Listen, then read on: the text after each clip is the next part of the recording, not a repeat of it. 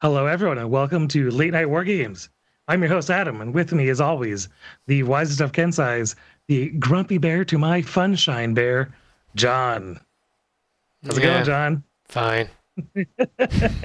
well, tonight we are joined by our very special subsidized guest and friend bear, Nathaniel Beachheart. Hey, welcome, Than. Glad to be here. Welcome back. What are you gentlemen drinking tonight? I got the lovely Calvatica Stout. I almost turned sideways to make it easier to read. That would have been bad. Oh no, that would have been really bad. Tonight he's wearing the lovely Calvatica Stout. Right? Well, keeping in the stout theme, I have a Westward single malt that's been sitting in a stout cast, apparently. It's pretty good. Ooh, lovely. My lovely wife got it for me, specifically for this purpose. So. Oh, nice. There you go. Good excuse. Yep. Tonight I am double fisting. So I've got a lovely Bull Run bourbon. I think it's my favorite local bourbon. And there used to be a giant ice cube in there, and there is no more. And then in my other hand is a Lagunitas Little Something, which is a winter ale that they put out every year. That is freaking great. And if I remember correctly, like 10%. So effective. Seems reasonable. It'll be good. Yeah. Well, cheers. Gentlemen. Cheers. Cheers. Oh, that's good. Smooth. So, John, you want to take it away with some Bromat Academy news? Sure. So we are now in the month of November. Can't imagine anything else going on today. But this month, if you want to talk about diplomacy and arriving people's backfields, take a Razjet or equivalent 80 troop in your faction and sort of tell us about the changes that happened in N4. So we'll talk about some of that today, as to like what we think about those changes within the context of Combined Army. But we're interested in what you think in your army. So play a game with any parachutist or combat jump troop, at least one, and actually use the ability, and let us know how it went. If you enter, write it, send us in a battle report. Please share it on Google Docs with me. That's the easiest for me, as opposed to like sending me a doc file or an open Office file or something. Yeah, and if you send it in, we'll draw your name, and maybe you'll win a badge. A patch or a blister. If for some reason you can't get a game in, or you just feel like painting till the end of the year, that's till December. We are accepting submissions for a stealth miniature. So any miniature with the stealth roll, paint it up, send it in, and you also get entered to win cool prizes. Like the ability to have Chris over at Monsters Makings make you a cool 3D printable thing, and I will have it mailed to your door. So, hooray! Prizes and things. Yay, prizes and things. Things and prizes. So for other news, I guess the only new miniature we saw was the that lovely Mirage 5. Which has been floating around a bit, but it's been kind of quiet otherwise. I'm wondering if this is the lull before the Christmas storm. Maybe. We'll see. There's certainly a bunch of tags coming our way, so that's something to look forward to. Oh man, I need too many of them as always. Right. Thankfully, I already have my cutter, so I don't need another one. I mean, I have the Sphinx. But that Sphinx is cooler? I mean, I'm going to get the new Sphinx because I don't have a Sphinx yet, so it's a perfect opportunity for me, but... Than, are you going to get the Sphinx? Are you in on the Sphinx game? I don't know. I played the Sphinx a lot when I was playing Chesvasti, and I never was really able to gel with it. I think I'm a little too aggressive with it. It's a really cool model, for sure. So probably. I mean, I kind of have to own it because I own Chesvasti, right? So. Yeah, that's fair. I do like how when you talked to Than, you like leaned into your new podcasting setup. Oh yeah. So I was going to cover that in the hobby section, but we can bring it up now. My hobby has mostly been consumed with setting up all of this new gear that I got thanks to our wonderful subscribers. You guys, woo! But I have like a legit for real soundboard mixer with a real mic and stand and headphones, which I'm wearing right now, and I'm still getting used to. I'm not entirely sold on them, Some but of us had these forever. apparently they make for better. And also getting my tablet set up and rigged to the soundboard so that I can play sound effects. So pretty soon we might have like a cool radio announcer or at least a rim shot when John makes a bad joke. That never Something. happens. We'll never use that. Never, ever. Most likely for myself. Yep. But yeah, so if you're noticing that my voice tonight is sounding extra silky, it's because of the sweet setup that Peter Franco helped me set up. Some of you may know him as Deklar. Deklar, Aleph and Nomad's fame. Was he the first guest on our show ever? No, Obi was. Was Obi? And Was Obi. Then Pete was second? Something like that, yeah. Makes sense. Did you guys chat Aristea last week? No, we didn't. Oh. Aristea 2-player expansion, Oh, or yeah. multiplayer expansion is out, which I'm Oh, trying yeah. to remember the name of it. Which is definitely the expansion that's super useful right now. I know. Yeah, right. In any case, the new expansion allows you to play with up to 4 players, I believe, simultaneously. I can Which, get Lauren, Gene, and Ruben to play with me. Yep, yeah, right. that'll happen. Unlikely. Obviously, in America, not very useful, but in other countries, more useful, and it will be useful for us eventually. But it essentially splits up the match into each player handling 2 aristos, which I think might actually make it go faster because there's less to keep in your brain. Okay, And there's yeah, less of I the can map see that. available too. If I remember correctly, the map is shut down quite a bit. There's a Yeah, lot the more map's differently spaces. shaped. You can have multiplayer team games and multiplayer free-for-alls. Add some new rules. Looks pretty cool. That's pretty fun. I am certain I will pick it up like I do with everything. But if you're in New Zealand, it might be of more use to you. And you don't have to paint it or assemble it rather. Yeah, right. It's Sure. just cardboard. Yep, there you go. Well, Perfect. Than, you did get some hobby in, right? I did. I've been slowly working on my Druze, and I put together a Hanzukat because I need 2. And they have 1 cool model that I'm going to use just stock, but I want to make another one. So I got a Karwaji, did a head swap with the Keisotsu hacker that I'd used on a Brawler hacker previously, and added some junk from a 1990s board game I can't remember the name of to be the deployable repeater. And I'm really Nice. happy with how it all came out. Yeah, it looks great. Definitely looks like it belongs.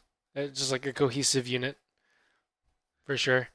I love how characterful all of your conversions are. They just like make sense. Yeah, I'm looking at the original. Like the original Karwaji has a kind of like I'm here to solve the problem, Mm-hmm. and putting that other head on it. Like the new sculpts are just so characterful that it maintains that sort of confidence, but adds a completely different rugged look to it. You know, with the longer hair, it kind of accentuates the scarf, Mm-hmm. and painting up the visor like goggles also Mhm. accentuates that out in the rough feeling. So very happy with how the whole thing came together. I get some Bashi bazooks together too. That's going to also be an exciting opportunity for cool conversions. Yeah, rad. if you want to go nuts for a faction making all kinds of crazy mercenaries, like NA2 is where it's at. Yeah, for sure. You can do all the crazy things, which is probably why you love NA2 so much. It's definitely why I do. Yep. Well, shocking to everyone, I actually got some hobby done too. What? Yeah, right? Finally, I put together a grand total of 2 models in the last, like, 6 months, it feels like. Nice. But I actually realized that I didn't own Dr. Death from Hackislam, right? So the good old Asawira Doctor. I really like the old model, even though it's quite weenie in comparison to a modern HI. So here is the Asawira Doctor next to the Aquila HMG. You can see the pretty pronounced size and bulk difference. But old models are very characterful, and I really like this one. And I was going to play Hakislam Vanilla versus you in our game of Armory before we switched our schedule around and decided to do combine this evening. So my game plan was to drive Dr. Death in there with his rifle light shotgun and regeneration and BTS 9. Oh yeah, that's good. So that's what I thought I was going to be doing with my life, but it turns out that plasma rifles are also attractive. So here we are. But yeah, so I've done the thing. Yep. I Good. play Pano. Very nice. I eventually put together my cutter. Eventually. It will be With a those- mistake. For sure. Right, with those lovely fins. Yep. I think what'll happen is you'll get halfway through it, you'll rage sword across the room, and then go buy the new one. That's entirely possible. Likely even. Or you'll just be like, you know what? It looks cooler without the fins. Okay. Also possible. I'm going to do the crazy thing and try to build the why can't I think of it? The bootleg. The bootleg. I have the bootleg model and the regular model. So I'm going to attempt the combination. Nice. We'll see how it goes. That's bold. I think I've seen it done once. Yeah, and you know how much I love assembly. I talk about it all the time, how much I love assembly. Yeah, exactly. Well, I'm not going to volunteer myself live on air. But I'm looking at them. That'd be pretty cool. Mm-hmm. I would like to see it. Yep. We'll just see whose patience wins out in the long run. All right. Like, damn it, John, I want to see the thing done. Where is it? It'll happen eventually. Either in my hobby desk or Adam's. How's that? It'll at some point in time it'll be on this podcast. Yes. Yeah, there you go. There's a realistic goal which we can attain. One of us will have done it for you. Yep. Oh man. Well, how about games? Van, get any games in? I got one game in actually. Was against Eric Worth. Mm-hmm. We played out of doors and socially distant. So you probably already know how this went. Turns out if you don't play Infinity for a long time, and then you start a new faction with 5 strong links after playing 3 strong for like 2 years, you don't know how to protect a 5 strong link. So I did Drew's, he did generic Hakislam. I went with 5 strong link and then a second link composed of Brawler Lieutenant and 2 bounty hunters with the ADHLs. Okay. As just basically a watch the zones link. Did some bots, double Hanzukats. It was supplies, and I also had the ninja in there. What the hell is his name?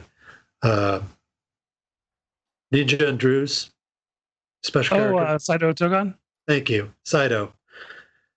Yeah, so I deployed badly. I had Saito saved for follow-up deployment. He set everything up and then dropped the Fide that I should have seen coming. So I counter-deployed Saito to deal with the Fide. He started with Fide. Saito appeared and discovered, but was within shotgun range, unfortunately. Oh, no. I had not processed the shotguns or direct templates, so I was like, whatever, like he'll be shooting at me. I'll be -9 because of Saito. So maybe he'll just miss, but actually, he just dropped it on me. Nope. I tanked it. And I'm like, great, okay. Well, I've got one more order until such time as he's going to come around and shoot my link. So I'll gun him down, and failed to gun him down. He made it around the corner, hit the Drew's link with boarding shotgun Fide. And he killed 2 of them outright.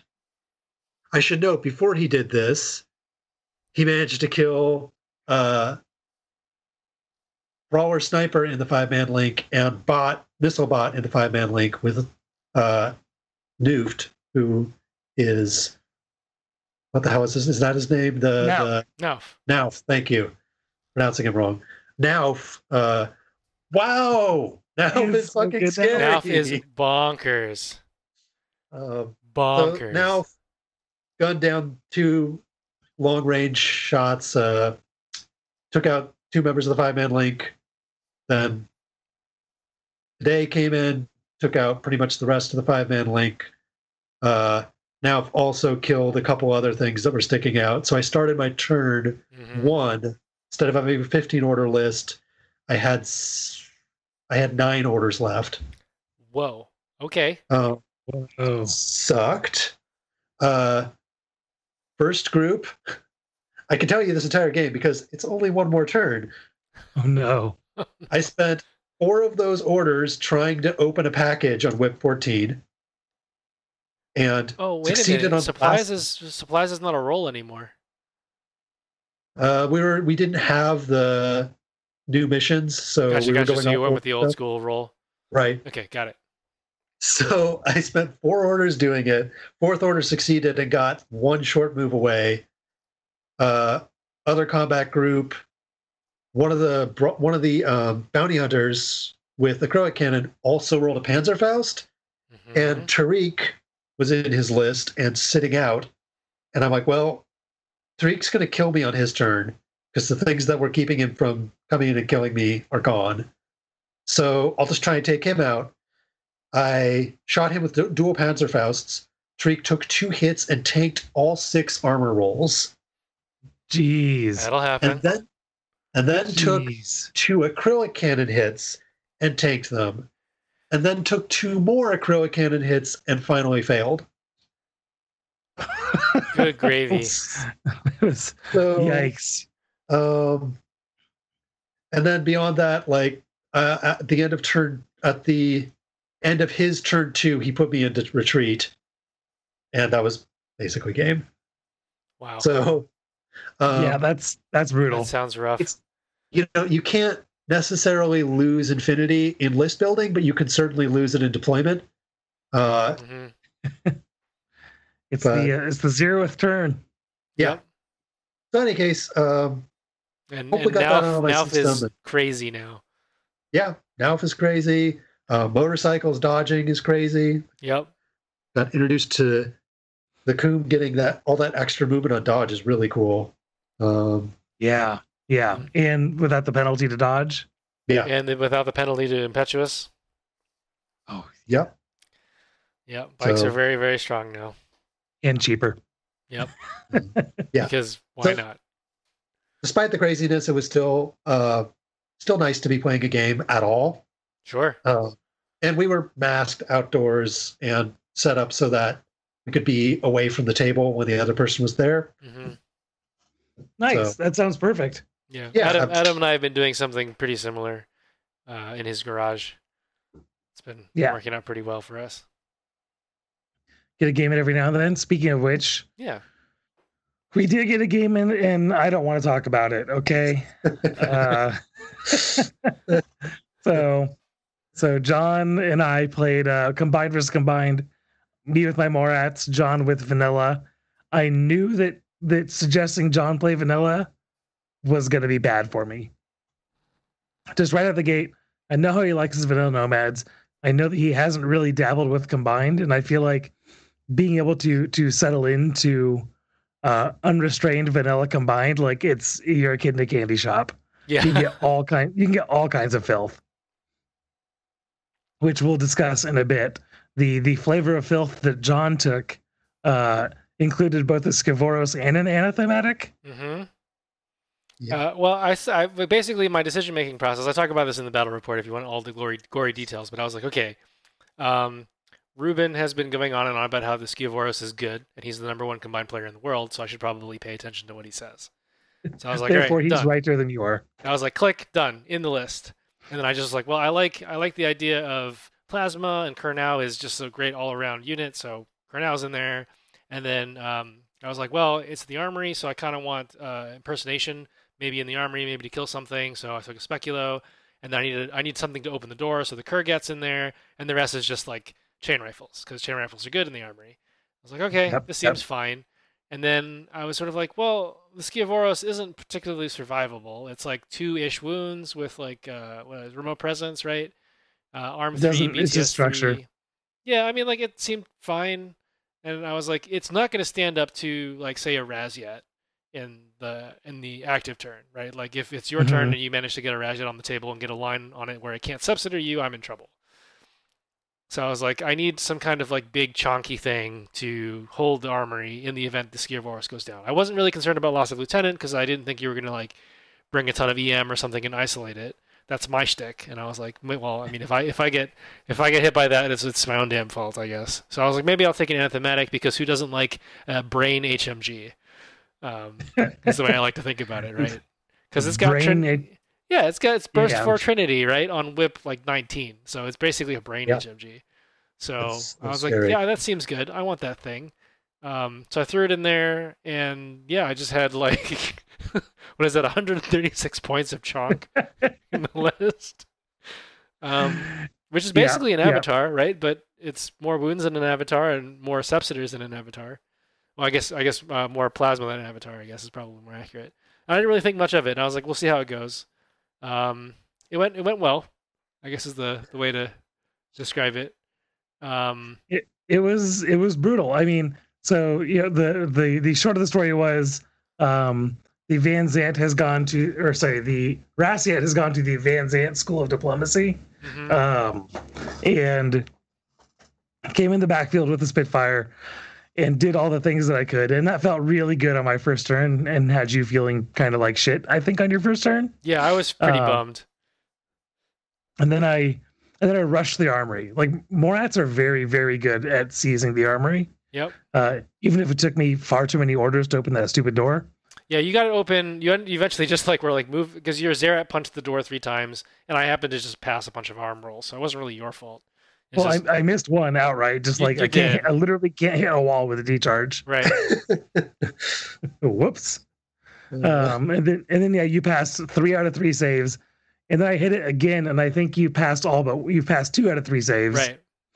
So I still needed to hurt it more, so I started shooting it with my linked missile launcher. Yeah, that finally did it. That's frustrating as hell.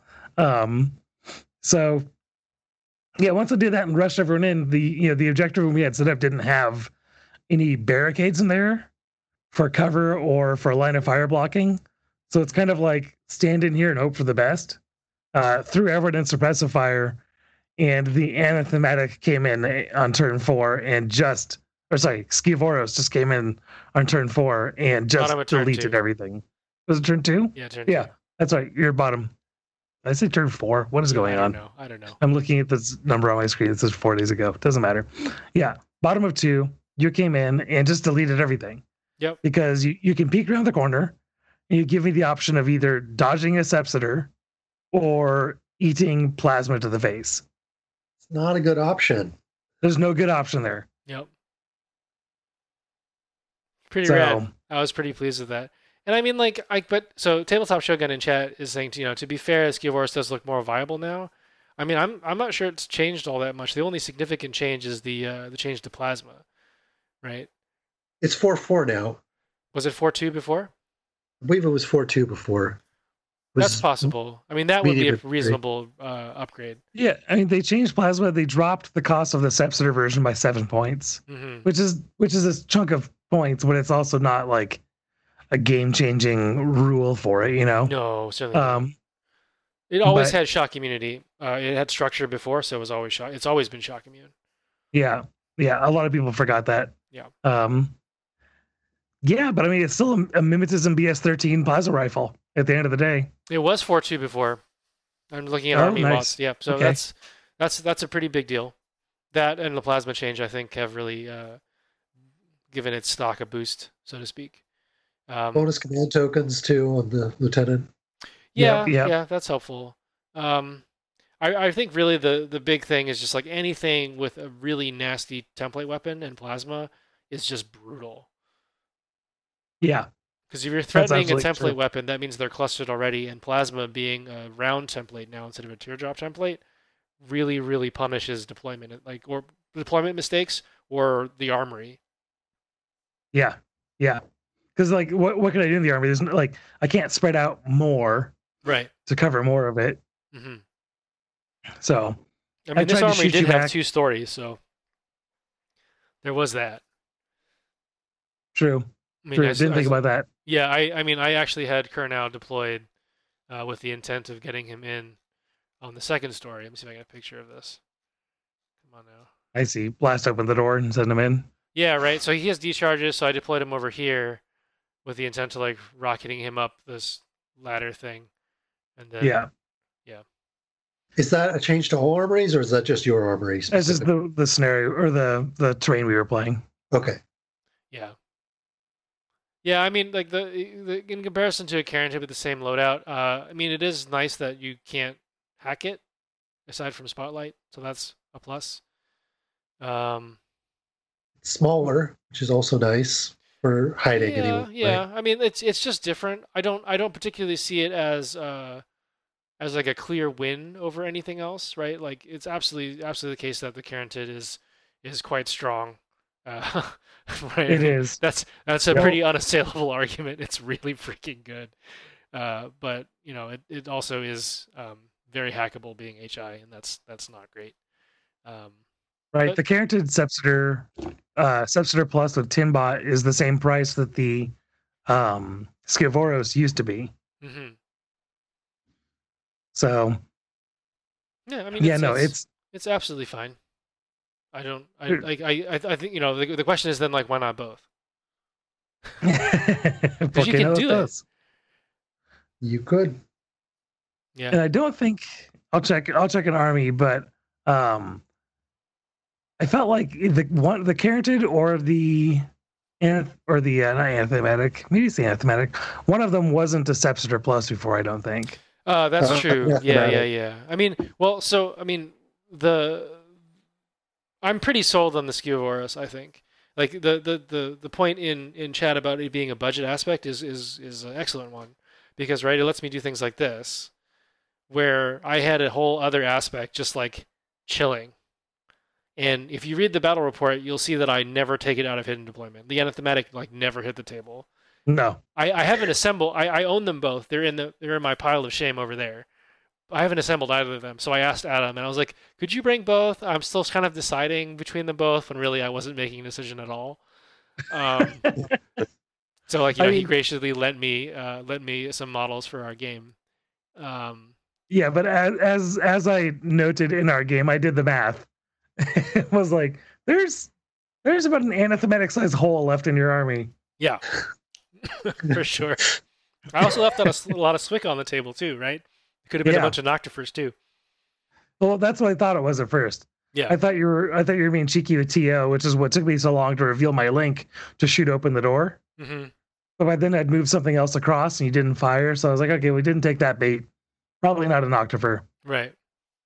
I'll shoot the door open, but you can't make that assumption. I also didn't know if he didn't have both, like, does he have a Noctifer? Does he have a Noctifer and a Rassiat?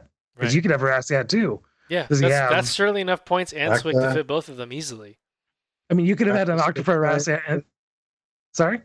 Fracta Spitfire? Yeah, or a Fracta. Mm-hmm. Like, there's a lot. When you don't see all of the points that Combine has on the table, you don't know what they have.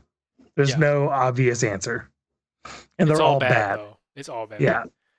Yeah, I mean, I don't think it's an auto include, right? Like it's certainly more of a finesse profile, but I will continue taking it. I am very impressed by its performance and the ability to just like walk in under a hacker net, which I think is going to be even more prevalent now. So I think as things continue, right, as the metas continue to evolve, I think hacking will become a lot more common. Repeaters and deployable repeaters and pitchers will become a lot more common and be used to control the battlefield and shape the exchange, right? It's like you can't go here because there's a pitcher here, and the Skivoros kind of doesn't give a crap. So if you didn't figure it out already, John won that game.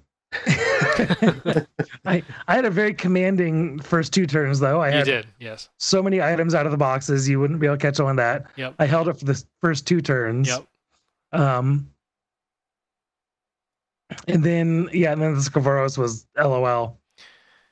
But I really want to talk about not just so the Skiovaros did a lot of work. Obviously, it deleted what 6 orders and 2 orders. Something like that. I think it was 3 orders, but yes. Yeah, but like the real star of the show, I think, were the Taiga. Really? You think so? Yeah, Why? I mean they tied up your Dadarazi, right? I mean like they Mhm. didn't do like unfortunately like after you landed that Razjet, I had a Taiga like immediately next to it, so I tried to go kill it with the Taiga, and then you just like happened to roll way better than I did. Your Right. Razjet should have absolutely died to that Taiga. Um, but I mean, should I have? yeah, probably. I mean, like there were a This bunch of isn't orders. I threw 21 like I berserk. think total of 3 orders at it. I think so. It probably should have. Like that Rajat survived 3 orders of Taiga, 2 orders of Kurnow, and it took a Kurgat autocannon crit to take it down. Right? Like that's what finally did it in. So That's what it takes, man. That's what it I guess takes. that's what it takes. It's very good at diplomacy. It's so diplomatic. Yeah. Um, yeah, but I really think the Taiga let me be sloppy, right? I mean, like having a 12-inch Berserk is pretty It's really dumb. good. Pretty dumb. This is the word I'm looking for. If anybody ends their turn in line of fire of a tiger creature, Yeah, like it's they're coming. gonna be eating. Yeah, they're gonna be eating taiga. Yep. I was very impressed. Just the ability to get a chain rifle or sorry, a chain colt exactly. I mean, it's the same thing. Like getting a chain colt exactly where I needed it with like basically 0 effort was Yep. pretty astonishing, and I think that let me really gum up the works and make things difficult for you. Um, and like, because you could have been very aggressive and come around to my side of the armory and started like wrecking face with your link. You have the orders to do it. You could have done that because I think you spent a good 4 or 5 orders just like in the armory farting around and opening boxes. Right? He was like, "It's Christmas. Let's open all the boxes." And like, My theory was if I get a commanding lead on that early, sure, there's 2 points you won't get back. you could have also just come and straight up killed my Skiovoros though. Probably should have in retrospect. Yeah, like that might have probably been better because then I can't really do much. I mean, you didn't know I had the anathematic there where it was, but nevertheless. But yeah, I think the Taiga probably gave you pause maybe, or at least discouraged that line of Mhm. thinking.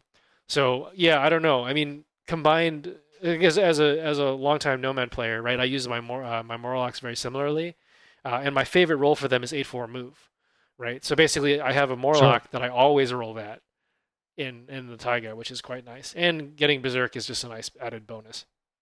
Yeah, they're interesting because Combine didn't have a lot of gamble pieces before.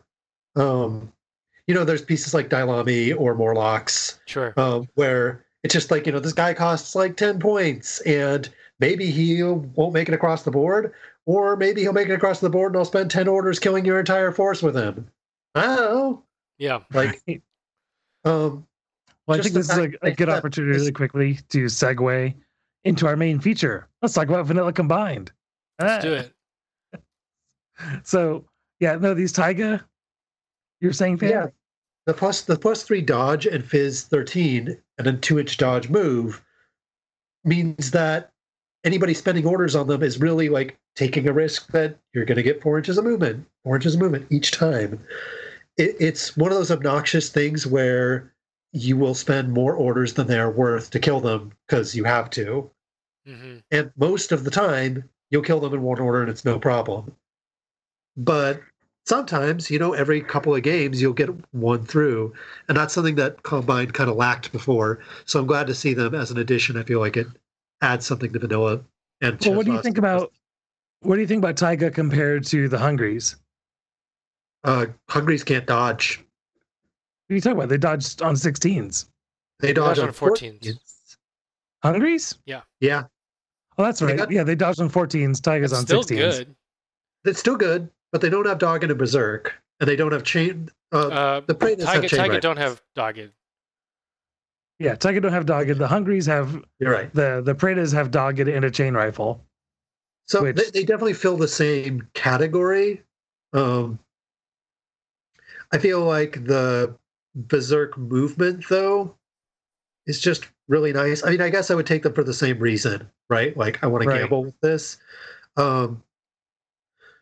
With the Hungries, I feel like you were locked out of them a lot. I mean, in Morats, you have to take an odds net to take them, which you might not always be taking.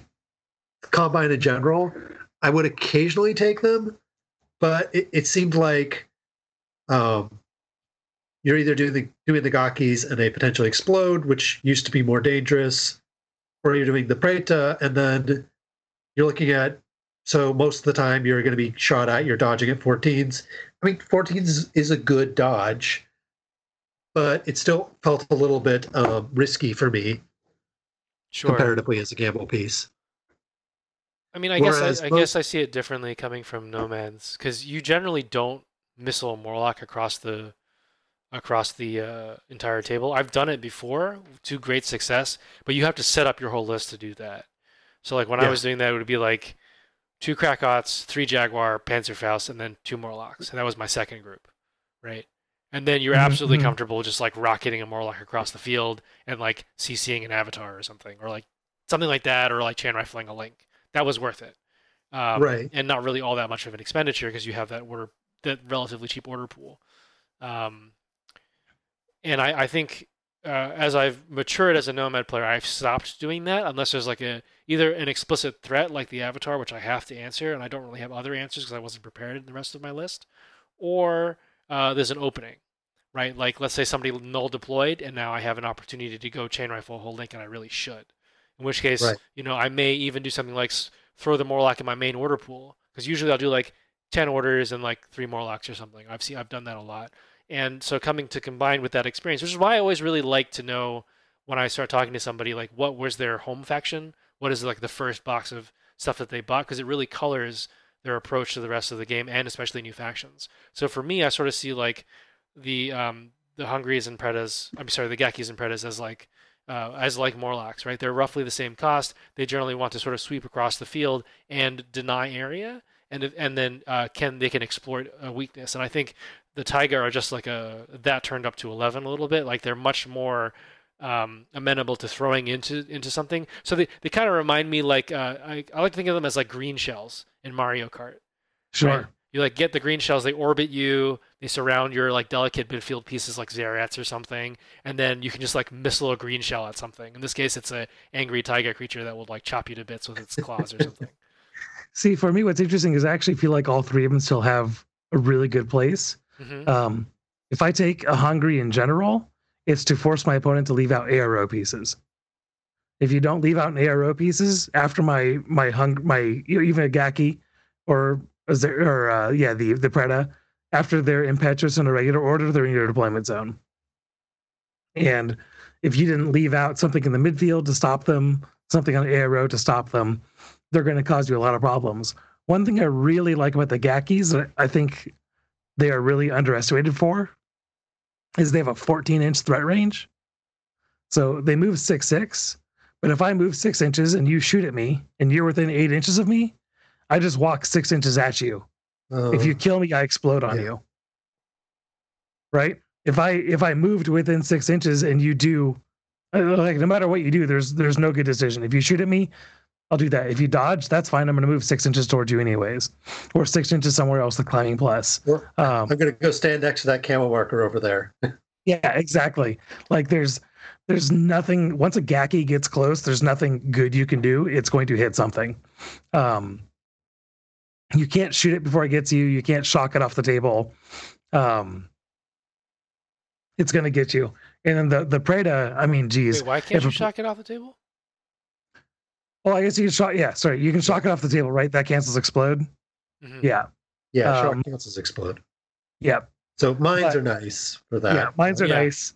That's basically your only bet. And for 4 points, totally worth it. If I get to walk... now it's a slot though. It's not just 4 points, it's a slot. Well, okay, so like about that though, with combined, what I think you're gonna end up seeing, at least for me, is a lot of lists the way you put them together, where I've got 10 guys and then 4 or 5 alien monsters to throw in your face. Sure. Which to me feels totally thematic to combined. I've got my elite soldiers, and then I've got this chaff that I'm going to drown you with. Mm-hmm. and then shoot you down with my big guys. And man, even just having one Preda on the table, your opponent has to leave something out for arrow. They have to have an answer to that. If a dog chain rifle that moves 6 inches with climbing plus gets in their backfield, it's I think it might have been Eric. I can't remember who it was. Man, I have definitely like cleaned somebody's clock almost entirely with one Preda before. It's just because what do you do? So, yeah, I'm a huge fan. I think all of them have their, like I said, I think all of them have their place. Taiga, I just think are like hot and new, so they get a lot of attention. I come from Shazvasti as a home faction, so I definitely like them as being able to have something cheap in that sectorial, because they're pretty expensive in general and pretty fragile in general. Yeah, they add a lot to Shaz. Yeah, also, like you were saying, like you have to leave somebody out to arrow them. Like a lot of times with Shaz, you're trying to set up traps, so having something where someone's going to put on an arrow piece that you can then pick off is nice sometimes. Yeah, precisely. And I think if you took one, I wouldn't be like, oh man, you took a Gaki? Why didn't you take a Taiga or a Preda? Right? Like, I don't think you could go wrong with any of them. It's just, what flavor do you want your rabbit exploding alien in? And you can take all of them. Yeah, one of each. That's my list. It's an avatar and then nothing but them. Maybe dual avatars. They're not very many points. In N3, I went against a guy who did an avatar and then as many Pretas as he could fit in for a mission that had no specialists. Oh, it was pretty funny. Very, very different style of game. Yeah. Not going to happen anymore, but well, not unless you go to one of those wacky unlimited insertion tournaments. Yeah. I don't know. I mean, yeah, I think they're excellent war bands, and absolutely fine. Take anyone. Really, it's just down to what problem do you want to solve, and how willing are you to sacrifice the warband to do it? Yeah, and I'm going to use the hell out of some Gakis on you guys. It's going to be great. So something I think is worth talking about, and I think it's actually a huge strength of vanilla, and that's basically the oh my god, what's the word I'm blanking on now? Aspects. Thank you. Jeez Louise. Yeah, so we talked a bit about the Scovoros. I think they're rad. Right, no problem there. But I think the Carentive is probably the one that people saw the most on the table, if not the Avatar. Sure. I want to talk about this because it's still a beefcake. It is still a beefcake. Yeah, it's worth every point. Yeah, there's no fat on this bone. Like, it is, everything it has is purposeful and brutal. I think when you're playing vanilla, like, kind of understanding, like, it's hard to not start with one of them. Right, the only lieutenants I believe in vanilla, I don't know if they've actually changed. I didn't double check now that I think about it, but it used to be that the only lieutenants without a SWIC tax were the aspects. That is not true anymore. No, there are a lot of lieutenant options, and a lot of them don't have SWIC tags. Are any of them zero SWIC? Agent Dukash is. Shayskin, one of the Shayskins. Wow, Shayskin is. Okay, so that's. There aren't that many more, though, that are zero. The named characters seem to be taxless. Interesting. Yeah. Well, I still think aspects are really good. Aspects are really good. Yeah, for sure. I mean, if for nothing else, then they're built-in loss of lieutenant bubble, right? Yeah, it makes you really hard as combined to get put in lost lieutenant. That is, I think, just a general faction strength. Of another argument for EM. Just saying. Right. It can also be a weird sort of strategy. Your lieutenant dies, and then Nemotech is going to causes you to put that willpower into a different model with cube. So I remember I had one game where my Charted was always Carentive was always my go-to lieutenant, because it's just got everything, like the HMG and MSV3. is a really good speaker, to use the European lingo. But it would often, the opponent will focus on it and kill it if it gets a chance to. I had a game where I got him killed on turn 2 and then put the willpower into an Umbra hacker. And then suddenly I've got a willpower 16 hacker that's going to go push all the buttons and do all the things. Mm-hmm. And just ran the table with him on the mission by going and dropping whip 16 on pushing all the buttons. Yeah. It's cool. Incidentally, I also think it's interesting to look at them as a Aleph and Combine have a few models that seem like versions of each other. Mm-hmm. Right, like the Caranted and the Asura. Right. And like there's some cool deep fluff to that of like, oh, it's just two massive AIs who are finding the same solution. But the Caranted is definitely, they've diverged from that a little bit. But I think if given the choice of the two, the Caranted is just going to win against the Asura every time, because it's just bringing so much to the table for those points. Especially now. It's really just the access to Sepsidu, right? I mean, the Asura has most of the other stuff except for Plasma. I mean, Plasma is so big, though. Plasma's huge, for sure. But I mean, like, the Asura Spitfire is not to be sneezed at either. What's up? Do they have the bonus order lieutenant with the Asura? Yes. Yeah, I'm pretty sure. Okay. Yeah, So and an excellent hacker profile. I mean, so Got it. like there's a hacker Caranted as well. But I mean, like, I think this is really what separates Combined Army from the other vanilla factions, right? So I would still say that even in the presence of such a ridiculous powerhouse as the new Corregidor, right? Vanilla Nomads, for me at least, is still king. I think we had a long discussion about the Nomad episode, about how Corregidor is probably the most, like, out-of-the-box badass of all of the Nomad sectorials. But if you want to, like, tune the list exactly to your playstyle and exactly the toolkit that you want, Vanilla Nomads is the place to be. But there is nothing in Vanilla Nomads that's anything remotely like the Caranted. I mean, the closest thing would be like a Kryza. Right. And that's just like not even comparable. Because like you can be so cavalier with this thing because of Nemotech, right? You're just like, screw it, I'm gonna charge right in, I'm gonna murder everything I can. Okay, you killed it, and then you do exactly what Than says, like, well, now Kurnow is now whip 16, and he's just gonna go around and push all the buttons, or this Umbra is now whip 16, is gonna do all the things. Well, I mean, having a whip 16 killer hacker is not bad. Yeah, that too, right? So, yeah, I gotta say, very, very impressed, and it really lends that very thematic and characterful feel of like, here's this giant alien menace who's just gonna keep coming. It doesn't care what you do to it, right? It's just like, okay, you have a moment of respite as like the bullet-ridden corpse just like falls over and there's smoke rising from all the bullet holes, and then like another one appears on the horizon and just starts plasmaing everything. Right, you see its eyes shut down and the Kurnow's eyes turn red. Yeah, exactly. Because your consciousness is transferred through the color of your eyes. I mean, this is anime inspired. That's clearly fact. So it's exactly. And so I think in terms of like big changes, I think the biggest change really came to the Avatar, and that was mostly just in how cheap it got. Yeah. It was like a 20-something point drop. Yeah, I mean, how cheap it got. It's still the most expensive thing in the game at 114 to 118 points. That 118.1, by the way, is the correct one. Mm-hmm. Yep. Because now it generates 4 orders on his own. Yep. He's going to use.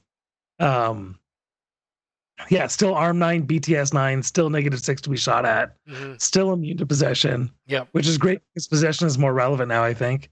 Yes. It doesn't have ECM hacking, though. No. It's ECM guided. Yeah. But it's whip 17 BTS 9 against hacking. Sure. What are you going to do? Probably not going to do... And it's immune to possession. So yeah. You could slow it down, but you can't take it over. I've isolated it. That's super fun. And now Oblivion is burst 2, so that is still something to be respected.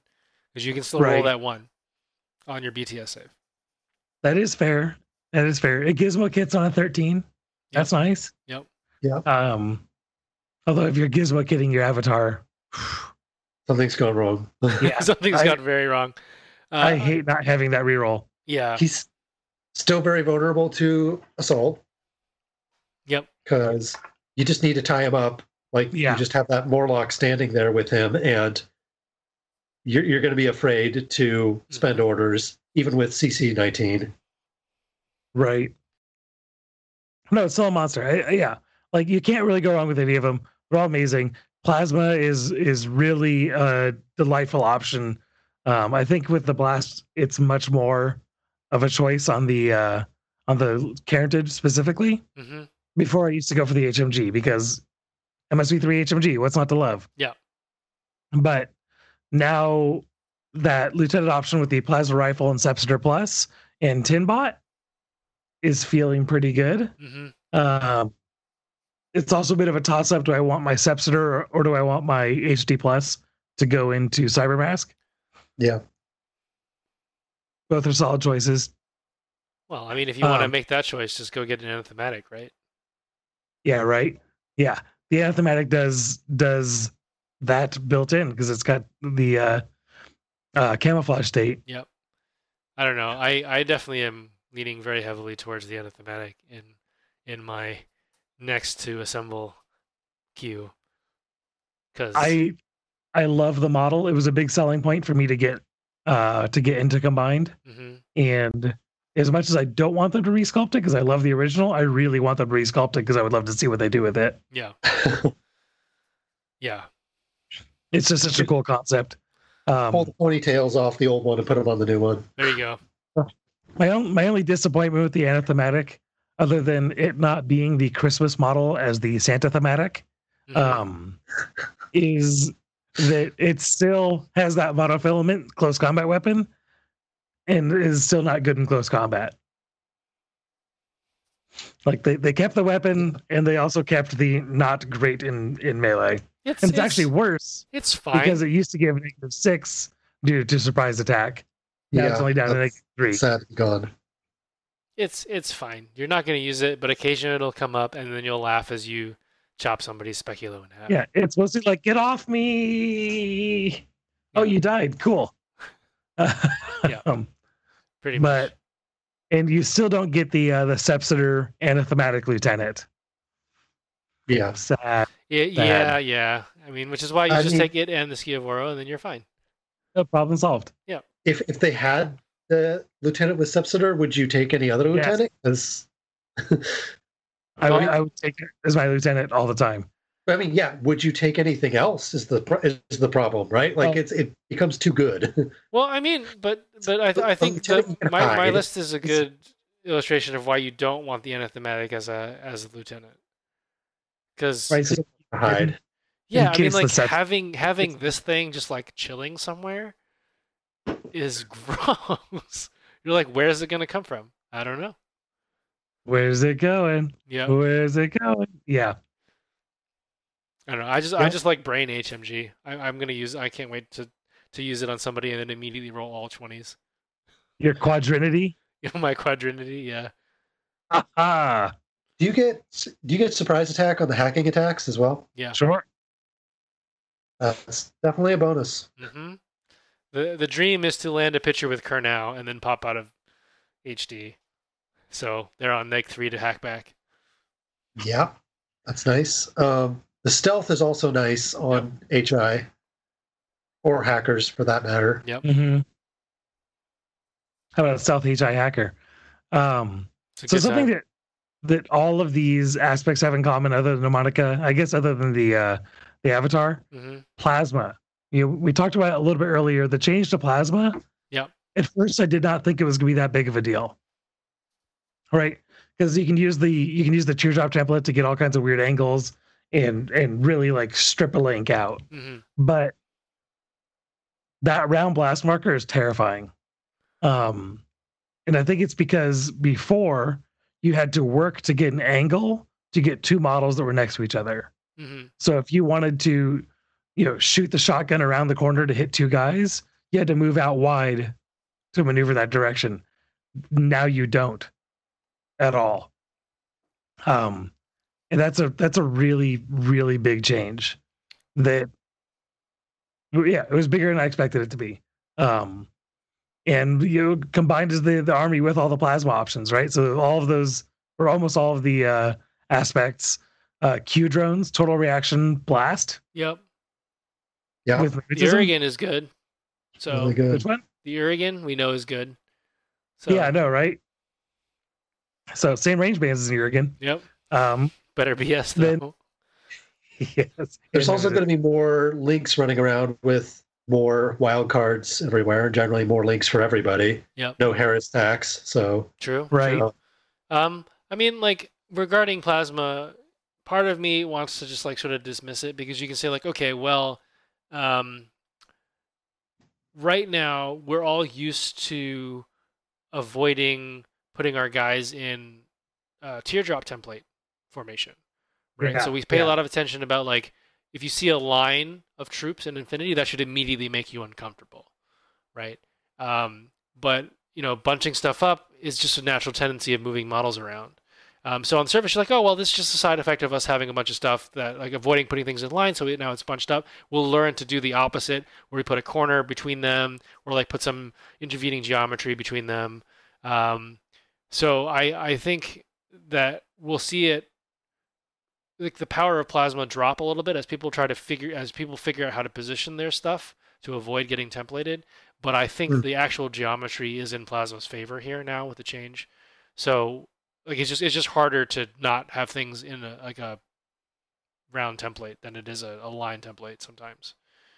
So I suspect it's a net increase even after we figure out how to counter it, I guess, is what I'm trying to get at. Yeah, I agree. I think it's overall just a buff across the board, just a buff. And it's not just the plasma rifles, right? So all those aspects, Q drone, I think Kurnow Yep. are the sorts of plasma rifles, Mhm. but you also have the plasma sniper, Mm-hmm. which is on the Unidron and the Overdron. And so now you're combining. So what I used to like about the HRL Overdron, other than the much cheaper point cost, is I liked that round blast marker because at long range, it's harder to get a line of people from long range in my experience. Very difficult. Just people don't do it, right? You usually have to maneuver at a funny angle and get close to do that. So I don't think I ever hit anything with the extended blast. So with the round blast on the HRL, I catch people around corners left and right. So now it's a burst 2 BS13, damage 15 or 16 plasma sniper around that corner. Yeah. Gross. That's ugly. And on the cheaper end, the plasma carbines on the Unidrons have blast as well. Mm-hmm. So you can have that 14-point dogged model standing there to watch your short approaches. And Oh, Adam, we lost sound on you for some reason. Sorry, but you were saying, Stan? Yeah, it's another model that you can leave out safely to ARO, and AROs with templates like, yeah, he's only ballistic skill 11, but 14's in good range, and that's going to give me pause. Sure. Bringing my link up.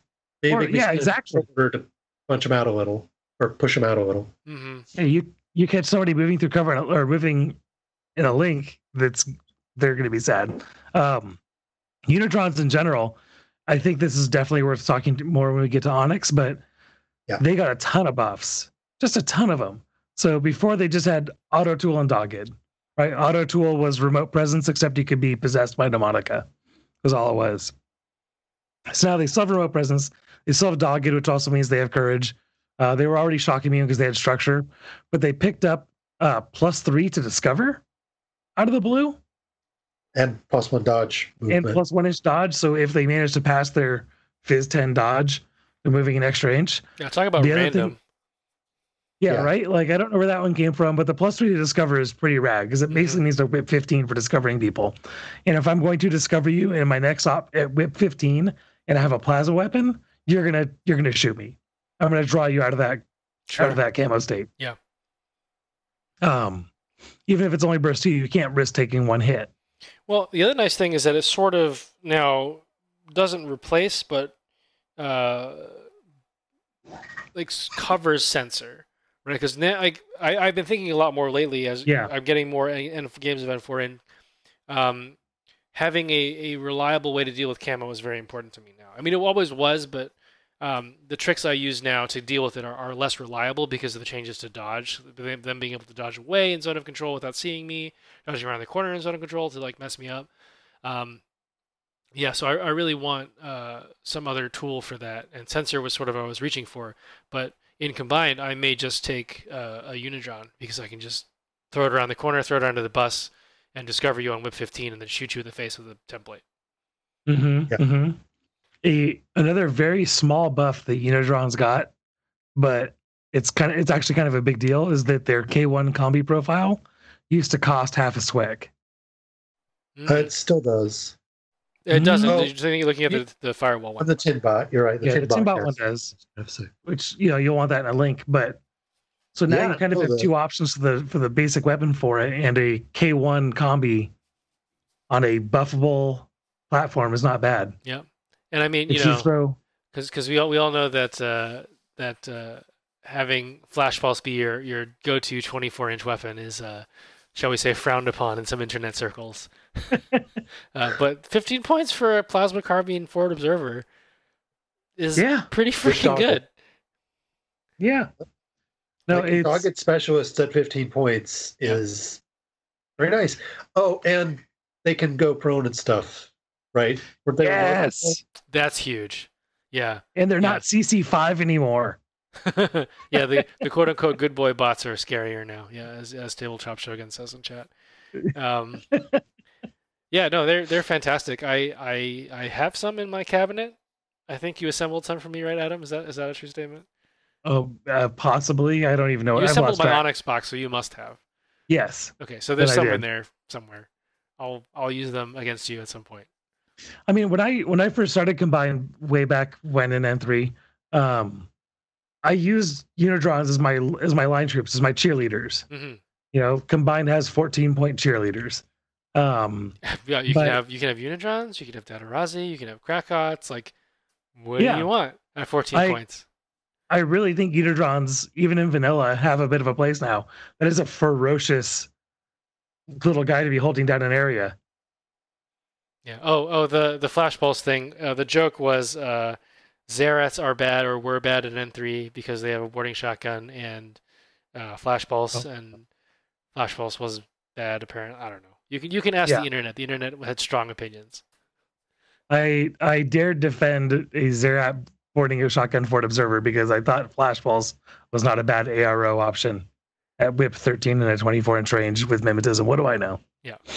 It's just like the thing that everybody uses all the time on their Fugazis. Yeah, right. It's terrible, apparently. Yep. But no, Unidrons are solid. So something else I think that we remiss to ignore, I kind of feel like vanilla combined, still talking vanilla here, right, is the airborne deployment faction. I'm going to put it out there. And I used to say that it was Nomads, because Tomcats, Hellcats, and I guess Raoul, right, in vanilla. Or is he vanilla? No, he's not. Okay, phew. But they have, Nomads had the best or a lot of good AD options. But now, when it comes to, for vanilla combined, they have so many choices, right? Yeah, they have less AVA than other factions, vanilla factions have in total. But so it's AVA 1 on all their AD models in combined, except for the Imatron. But, they're not rods. I think the Fracta is 2. I believe they're... Fracta's AVA 2. Ooh. So you've got AVA 2 of 2 wound airborne deployment dudes, all of them with direct template weapons, mm-hmm. right? Because they all either have the boarding shotgun or nanopulsers. Mm-hmm. And they're solid PS12 troops. Yeah. You have a very, very angry Van Zant in the Rasyat. He's not angry. He's just very excited to start diplomatic proceedings. He is so excited. I mean, holy crap, right? It makes me a little bit sad with my Van Zant. I was looking at him like, where's your Eclipse grenades, bro? Yeah, right.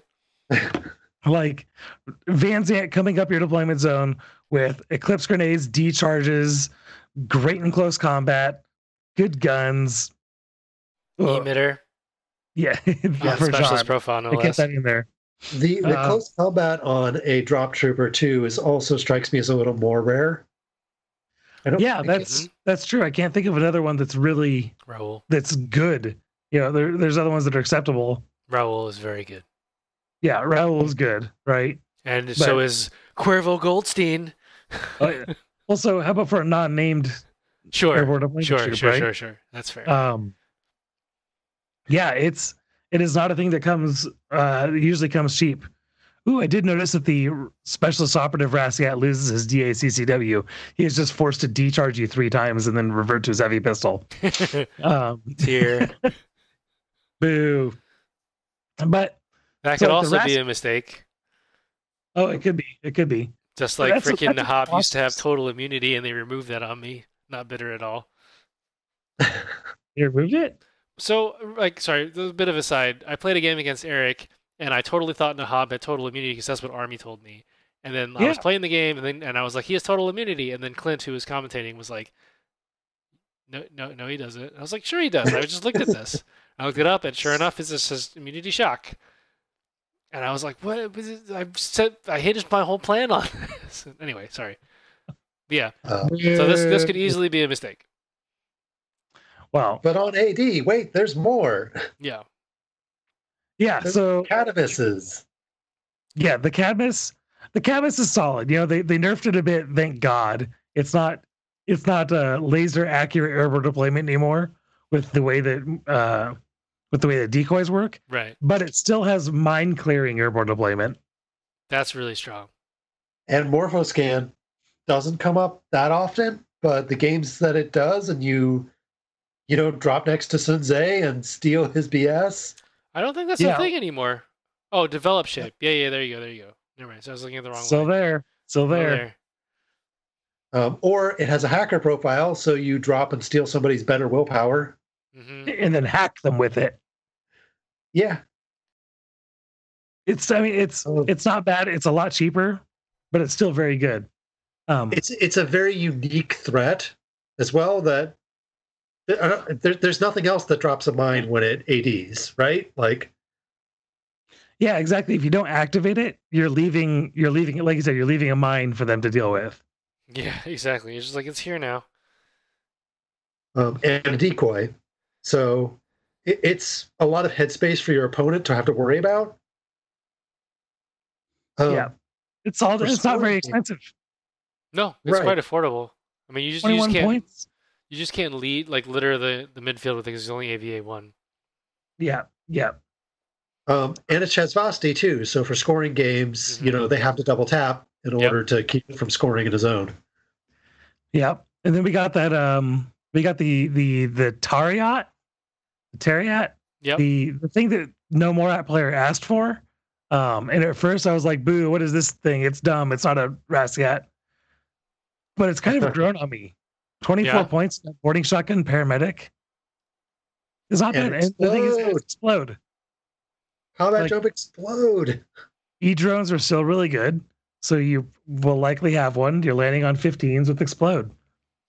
It's fine. That's not bad. Yeah, seems good. And then you're a specialist. So screw that specialist guarding the objective. I'm going to land on him and blow him up and then take the objective from him. How very Morat. Yeah, right. Problem solved. I did it. We need to do something about their specialists taking objectives. Well, why don't we explode them and then take it from them? Now you're cooking with gas. Yeah, I see why you're the general, sir. And then, of course, the one, the only, the most amazing airborne deployment, I think, in the game, Kodali. Yep. Holy moly. Because BS-14 MSV2 dual assault pistols. Yeah. Wherever the hell you want it. Yeah, it's a shame she's only PH-13, though. Yeah, if you're going to invest in her airborne deploying, you're absolutely going to be taking an E drone. But she's another piece too, where she's kind of feast or famine. Like, you're going to drop her in, and if she can kill a couple guys and eat a couple guys, she's going to be amazing. But she's still a one wound model, right? So she takes a while to snowball, and she's really expensive for those points. So if something goes wrong, you drop her, and then it turns out they have TO and they gun her down. Like, you're out a lot. I mean, this is sort of why I wanted to make the Bromide Academy mission drop troops this month, because I like just the way I build lists. I've been building a lot of 10 order lists or 12 order lists over the past couple of games that I've been in, or like just theory crafting as I try to prepare for games. And including a single drop troop in like a 10 order list is a really, really big deal. Like it either like you said, right? It either goes amazingly well and then it's game, right? Like I snowball to the point where it's game, or I flub the roll and they land in my deployment zone and then they do nothing. The thing is, she really is I think a snowball is an excellent way to describe her. Where I've had some pretty ridiculous luck running her is when I KO somebody's war core. Oh no. and then she lands next to it, eats it for lunch. Right. And now you're cooking with fire. Now you've got a 2-wound Kodali in their deployment zone. Yep. And like usually that's accompanied, at least in a lot of my lists, by a all that journalist blood humming in her veins. Yes, but with like a specular killer up there throwing smoke for her to hide in. Yeah, that's pretty gross. Oh, when she works, she carries your army. Yeah. Sure. And the thing is, like 39 points, right, for the airborne deployment one. Mm-hmm. That's not insanely expensive for combined. That's kind of in the moderate realm, I feel like. Yeah. If she doesn't work, you have other options. She didn't eat up any of your SWIC. But holy hell, when she works, it's just devastating. Yeah, it's pretty gross, for sure. So yeah, with all these amazing airborne deployment choices in their vanilla, for me it's a little bit of a, when you're going to start playing combined, it's which flavor of airborne deployment are you going to consider? Mm-hmm. And even if you don't take one, if your opponent has reason to suspect you might have one, if you have points off the board, like the threat is so versatile that they don't know what to expect. Right. Is it going to melee me? Is it going to visor me? Is it going to be 2 wounds and standing there with a boarding shotgun? Or Spitfire? Is it going to be Angry Van Zant? Is it an Octover? Who knows? It could be literally anything. Or Lignos, or Anathematic, or... The thing is, this is what combined army, this is why I actually, one of the things that really drew me to them is that they're an army that requires a ton of headspace from your opponent. Mm-hmm. Yeah, you really have to know the arm. This is definitely an army you have to know the opposition very well, or things can go really poorly for you. Yeah, even if it's a Malignos will mess you up. Like, there's so many ways to hide points off the board, Anathematic Sphinx, that it really creates like a lopsided amount of intelligence of what's on the table. And you basically, I feel like you want to try to force your opponent to guess as long as possible, to the point where I could definitely see taking your quote 15 order list that's only 14 models and one group of 9 and one group of 5. Yeah. We'll talk about this more in Chesvosti, but that's something I routinely do with them, is take less than a full 10 order pool. Even if I'm not going to have major amounts of TO, like just having 9 orders, everybody sees 9 orders as there's something missing. Right. If you do 8 orders or 7 orders, like people are like, okay, whatever. Small group, there's another group. But that 9 order group fucks with people. Less so now, I think. Yeah. I've definitely just run a bunch of 9 order groups lately just because it just happens. I'm not really thinking about it. So I don't really give all that much stock to people's order groups anymore, because it seems to be heading towards like 7, 8, 6. I mean, yeah, Yeah. I've even considered 6.5 before, depending on what it is. Well, but 6.5 is a very different thing to face on the table than 9.5. Sure. Um, when it's clearly you've split your pools, that's one thing. When Mhm. it's like, how come they didn't go to 10? Why did they stop at 9? Is that something I should worry about? Is there a way, is there some way that a Suryatt can come, or not Suryatt, a Rassiat can come give me a bad day? Mhm. Like, it's a psychological game. It actually reminds me a lot of playing Tyranids in second edition 40K, which Okay. is forever ago. Yep. But basically, like, they weren't amazing, but they messed with your opponent's army so much that there was always this like annoyed fear of playing against Tyranids in a tournament because you don't know what's going to happen. And that's what I really get the feel of when I'm playing combined, is that my opponent, unless I'm playing Morats, right, my opponent generally has no idea what they're facing. They'll see a few things and they're like, okay, what's under the camo markers? What do you have off the table? What does a Sepsitor do? That's a bad question to ask. You want to be asking that question before the template is out. Yeah, that's the worst. Yeah. But so it is just a very lopsided intelligence game. And as the combined player, like, again, this is like probably the army that I played the most for a long time. And that is, I know what you do because you're a human. You do roughly human things. You have roughly human guns. Like, nothing about you is scary. You're just a little human. It's fine. Well, I mean, you can pretend to be human. Right? Yeah. So speaking of, let's talk about Shasvasti. So this is the army that we had. I think it was quite a bit of a preview of the design philosophy that went into N4. But now that we're actually here at N4, what do they? What does it all mean? What do they look like out of the box? And we saw the Cadmus get toned down, which I think is very fair. But I don't know. Dan, you've had more opportunity to play them. I played them once so far in N4. Yeah, so Olaf was my home faction, but I fairly quickly went to Shasvasti and played them for a long time.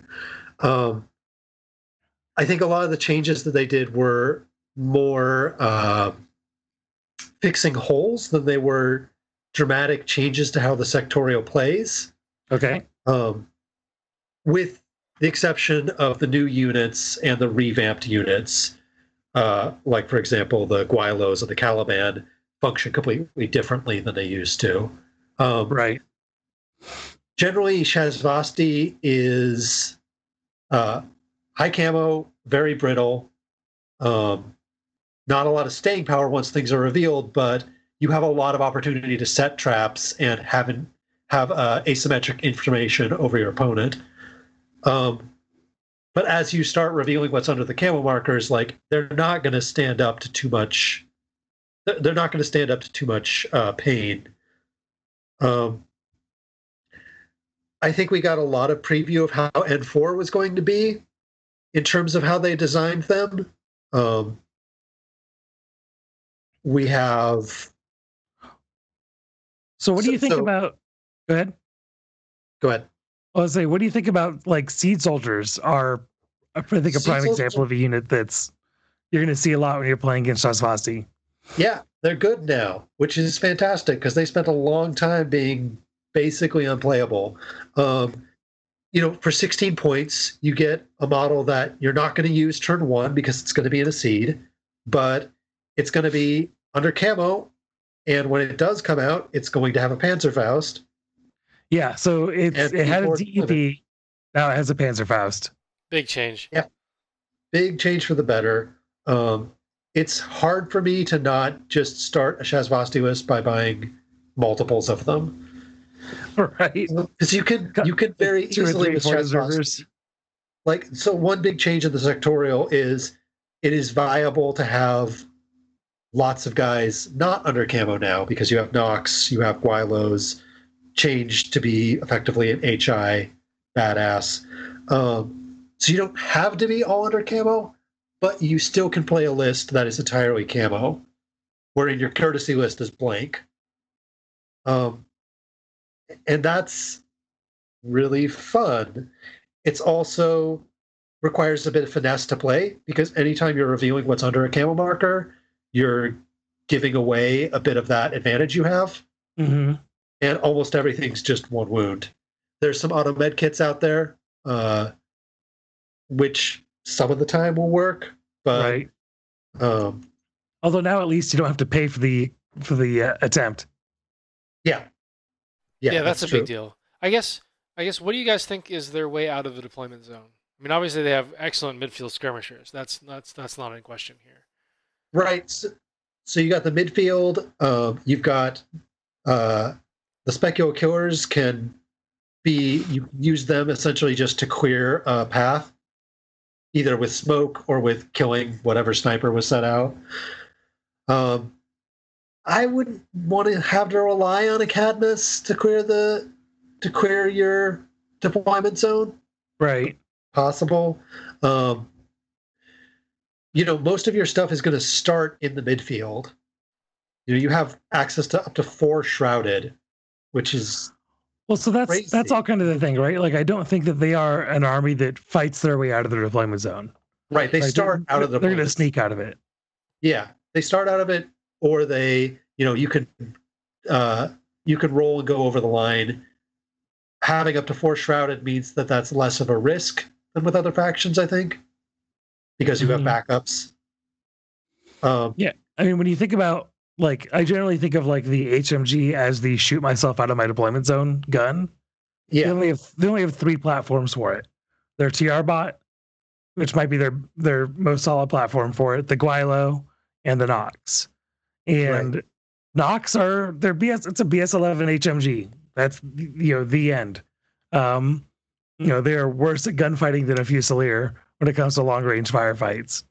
But and the Guilo I think is your next option for it, and it's fine. It's a BS13 heavy infantry with albedo and a nano screen, so that can potentially do it. There's a lot of opportunity cost there. 45 points is 2 camo markers, and the Swick. And the Swick, which there's lots of good options for Swick in the army, and things like Specular Killer eat 1 or 1.5 apiece. Plus your Noctifers. Yep. Yeah. So you're going to be sneaking out of the zone. If the enemy didn't bring visor, or if you can kill the visor easily, then that's going to give you more options for it. You've got Noctifer, Spitfire, or the new Caliban MSV1 infiltrating Spitfire. I'm sorry, forward deployment Spitfire could also shoot your way out by just stacking mods. Mm-hmm. Provided they don't have somebody watching you with a visor. But yeah, generally you're going to be trying to start most of the way out of your zone and then trying to fight at 24. Like, a lot of the army wants to just fight at 24 inches or so. Mm-hmm.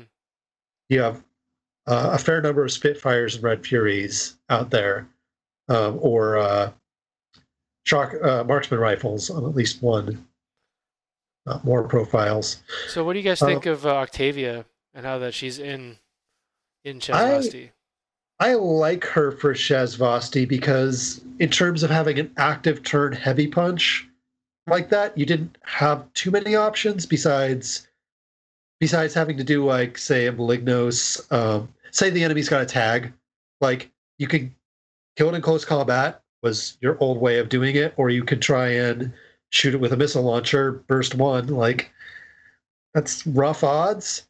I think if you're going to be facing tags, would be nice to be able to bring her, like, say, one of those scenarios where you get bonus scoring for tags. See, it's interesting for me. I don't like her that much in SAS, because if I take her, it means I'm not taking a Noctifer missile launcher. And she is kind of one of those tools to punch your way out. And I usually find other tools to do that with. You know, a Malignos multi-sniper will put a TR bot at -12 easily, for Yeah. example. Do you take one often though? A Malignos multi sniper? Well, if I felt like if I felt like I was facing more TR bots, our meta is so anti-ARO that it hasn't really been an issue. But I think I if think I I'm going to was, be taking him more than I used to because there's going to be more HI out there. yeah.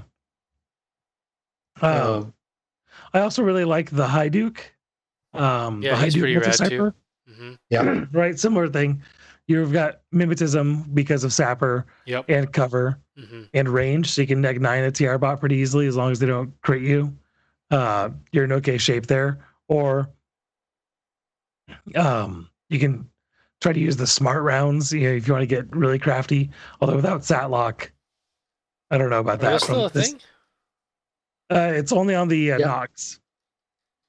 Yeah, the Nox has the guided BS attack multi-sniper. And it's so much better than it was. Because now guided just adds a blast marker to whatever mode you are firing. Yeah. So now that's it's right. a damage 15 DA blast. So that is one major change, is having functional links in Shazvasti, and I haven't played around with that too much. But the idea, of a like a 5-man Nox link, it feels a little frightening because you're like Fizz 10, Armor 1 jobbers that are a little expensive, 14 points a piece. But being able to bring that guided sniper is great. Being able to build around the idea that you're going to put Chaskin or Hashed in the link, giving those models that are like real tanks to start with, even just +1 burst, like a 3-man link. I want to experiment more with Chaskin in bringing along 2 Noxes with her to push buttons and give her a bonus burst. Yeah. I mean, they're definitely good link filler for sure. They bring some interesting toolkit. I mean, it would be worthwhile taking the Nox multi sniper with guided, because I've come to really enjoy pushing a multi sniper into the midfield and shooting across the table like the horizontal way. That's been very beneficial for me in my games. So being able to do that for relatively cheap and have Sheeskin in there is also great. Kevin Hamilton in chat is saying like Victor Messer plus Sensor Bot and the Guilos might be interesting to think about too. Yeah. I mean, having Hacking Device Plus is great. He's also a stealth hacker, which is a big deal, especially if you're going to be wandering around with Repeater in the middle of the table. And burst nanopulsar too, which is funny. Yeah, I mean I feel like +1 burst nanopulsars are always like a bit gimmicky, but then I'm always reminded of like chain rifling something and having it not die, even though it took the hit and didn't make the dodge or whatever. But yeah, I've been on the receiving end of Aguilos quite a few times now. It's okay, is I think what I'm getting, what it boils down to for me. Having the ability to throw something in the Harris is helpful. But yeah, I mean, I did like seeing the Lieutenant HRL on the table. That actually had a lot of awful capability against me. It killed a bunch of my stuff in one game, and it's an excellent way to punch out and hit something. Yeah, I don't know. I feel like Shaz are in a great spot. There's not a huge amount of difference between N3 Shaz and N4 Shaz. I mean, for obvious reasons, right? They were sort of thinking about N4 when they made N3 Shaz, much the same way they were thinking about like White Banner and Svalheima when they were making the N3 versions. In fact, that's what they did. They like dumbed it down for N3 or whatever, however you want to explain it. Right. So Shaz is definitely in that boat as well. Shaz, I think. Sorry, go ahead. I was thinking Shaz is also one of the, like White Banner, at least in my mind, where one of the sectorials where AVA or availability makes a huge difference in your build style, right? Fan, you said it at the beginning. The first thing that you do when you start a Shaz list is you find Siege Soldier and then spam it a few times, see what happens, right? I definitely would think about starting there as well. I mean, personally, I'm less interested in like throwing a bunch of Nox into a link, but that's just me because I don't enjoy that sort of thing. Yeah, I don't know. I think they're in a great spot, and I look forward to playing them when I get more models with Defiance at the end of the year. Right. When I play them, it's a lot like playing. It's actually a lot like playing Ariadna, which is kind of a funny comparison. Like other than like they get a lot of camo, Hmm. but with my USA, I find that because I can't throw a lot of modifiers in my favor, I'm finding other ways to deal with enemy ARO pieces. Coordinated orders are a really popular one. You've got plenty of smoke in USA, but you don't in Shahs. But those seed soldiers, taking a couple seed soldiers, throwing those in a coordinated order with a Panzerfaust against some nasty ARO piece your opponent has, Mm. like that's how you shoot your way out of your deployment zone. Throw one guy into the bus for the survival of the rest. Mm. Or just run one of your shrouded up, spend 2 or 3 orders, get him in position, and then call me rifle with stacked mods. Yep. Get What him do you into what do you guys 16. think of what do you guys think of Jaith? I haven't run them yet. They're really expensive, it seems to me, for being one wound models. Hmm. I mean, obviously the ODD or the Minimalism Neg 3 is really good. Next six. They I'm want sorry, yes, Neg 6 is what I mean. the thing is like they want smoke so bad. Yeah, they really do. Yeah, And this army only has the speculo for smoke. right. So your Speculo is going to be doing something else. I do see myself occasionally taking the synced Jaith. I could see that in some scenarios, Hmm. being able to bring that Taiga up in a controlled fashion seems interesting. And EM grenades models profiles with EM grenades are great because you got a lot of you have a lot of models that can put out spotlight or can target designate, and then Right. dropping Like EM grenades at Fizz 13 is not I bad. kind of like the Red Fury profile. Yeah. It's Mhm. because I mean I like my Spitfire on my Myrmidons, and that guy has smoke. He doesn't, Jaith doesn't. But an ODD Red Fury is brutal. You're putting your opponent at -9, possibly -12 with range, and you're hitting him on 12s with MSV1, so you can ignore a level of camo. That's not bad. It's expensive. It's 38 points for one wound, but I guess I'm used to that out of playing Steel Phalanx anyways. But Yeah. There's also just a larger focus on close combat right now, Hmm. and there are more models that have. Sorry. so they're very good at it. Yeah, they're very good at it, and Chesvasti has less options for models that are good at close combat, especially with the change to camo. Camo used to give you surprise attack at -6 in melee, so you could walk up with a Malignos and maybe ambush somebody if you had to.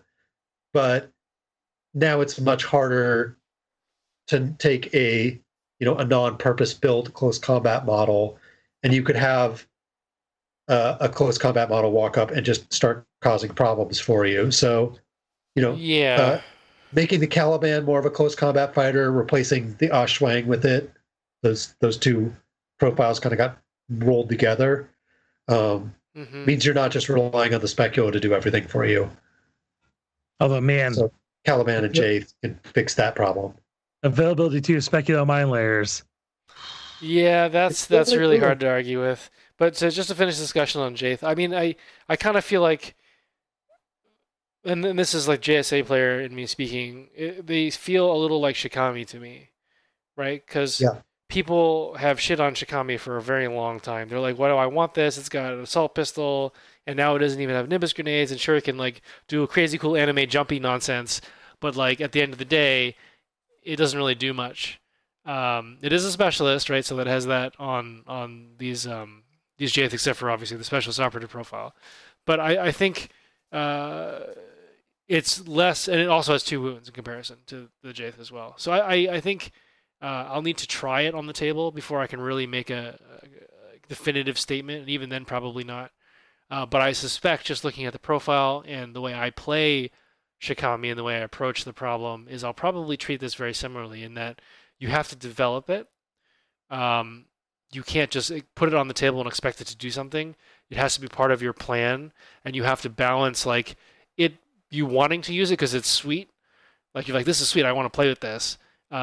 So you want to sink a bunch of orders into it and expect useful stuff out of it. I think that's a mistake. So you have to like pull that impulse back, and find a way to develop it so that it's in a relative position with orders at the bottom of 3, and I think it will deliver if you give it that opportunity. But that's a lot of setup, and it's much easier to say like, I'll just take a Shrouded. I know what that does. I don't have to think about it. It's where I want it immediately. It does the thing, and I'm done. Right?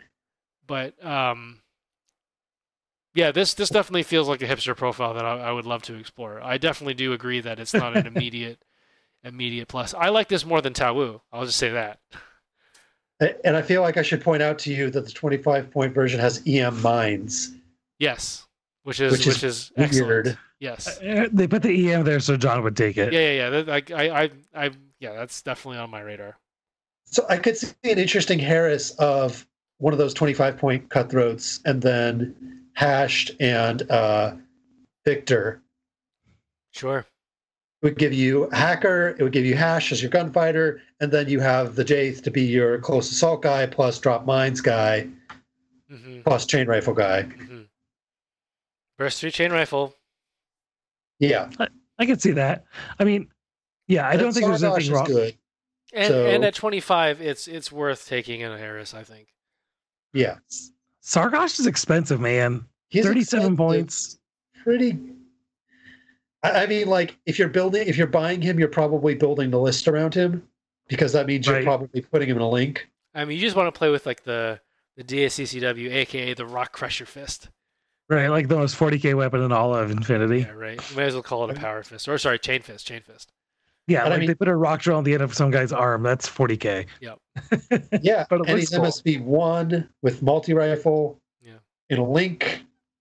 Pretty good. But then, like, building the list around him then. Yeah, like I think you know, Jaith and Sargosh are definitely like, I want to take this because I'm making a explicit choice to take it, and it's not because it fills a role that I was desperately in want of, right, to address or whatever. But yeah, I mean, like, I'll take it because I want to be hipster, and I enjoy that process. But anyway. Yeah, no, it's so I think Shazvasti are fine. I think we're gonna see a lot of them once we see Defiant ships. Yeah, there's going to be a lot up on eBay in the short term once that hits, and there'll be a lot of people playing them because they have the army already from Defiance. It's true. So we're talking about Morats? Let's talk about Morats. Murder monkeys.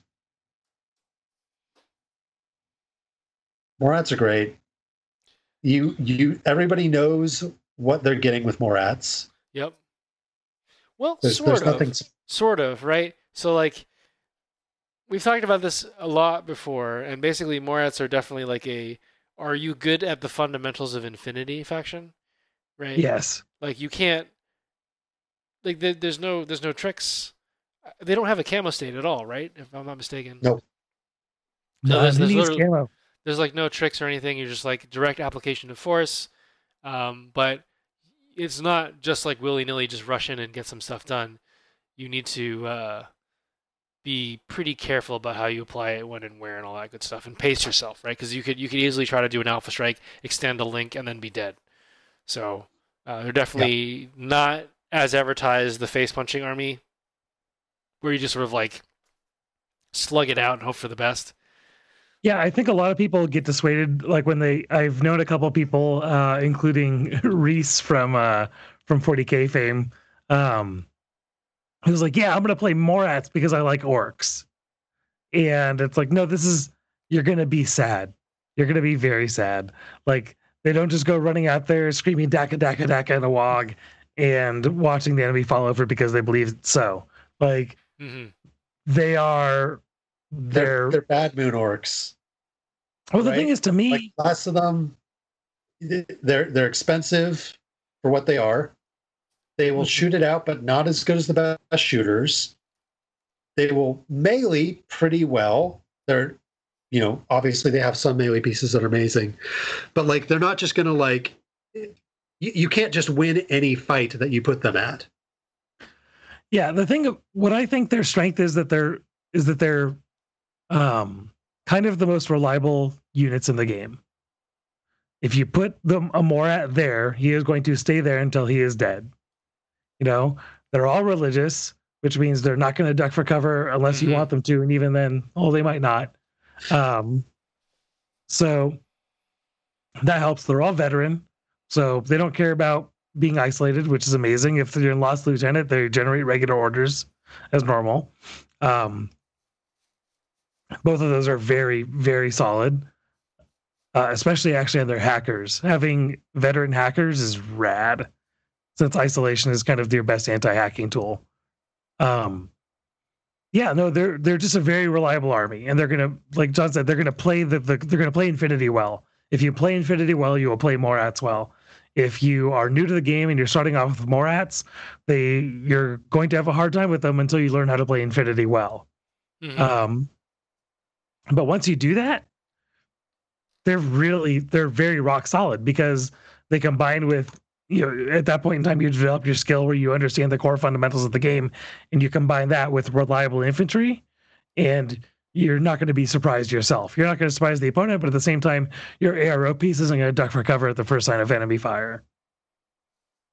Yeah. They're also kind of the active lieutenant faction, because everybody's got veterans, so you can afford to take a lieutenant and be risky with them. Mm-hmm. And they have some pretty badass lieutenants. They do. Right, I think, what is it? Cornac brings 2 orders just by himself? Well, so Cornac brings 3. Yeah. So Cornac has lieutenant with +1 lieutenant order and strategos. So by himself, he is generating 3 orders for your army. Yeah. Seems pretty good for 45 points. I'll take that. And he's a wild card. Yep. Yeah, stick him wherever. They also have the Raktarak, which is a solid wildcard choice. Yep. Doesn't do a ton, but I mean, for 26 points and 1 SWIC, a BS12 number 2 wildcard Raktarak that you can put in any link. Like, just sprinkle it wherever you want it. And they're all specialist operative. So the Raktarak, if you're running like a Dotarazi link, which is generally a warband that you can link, throw your Raktarak in there. Now you have a gun and a specialist. NCO option as well. I've never once taken the NCO, and it's mostly because I'm using a lieutenant. Either I'm using Cornac, who's going to give me regular orders. You don't need NCO if you have Cornac. Yeah, or I'm using somebody like a Sogarat for my lieutenant, who's using his lieutenant order by himself. I feel like it's rare that I'm taking a lieutenant that, like, maybe if I'm taking a Suryat lieutenant in the link. Huh? You're never taking one that isn't going to want to use it themselves. Yeah, exactly. They all have plenty of use that order. So yeah, I felt like there was a big deal made about it when it came out, but I've just never been inclined. Like, maybe if I took that Suryat lieutenant with the extra lieutenant order and the HMG. But I also like that lieutenant as a solo piece.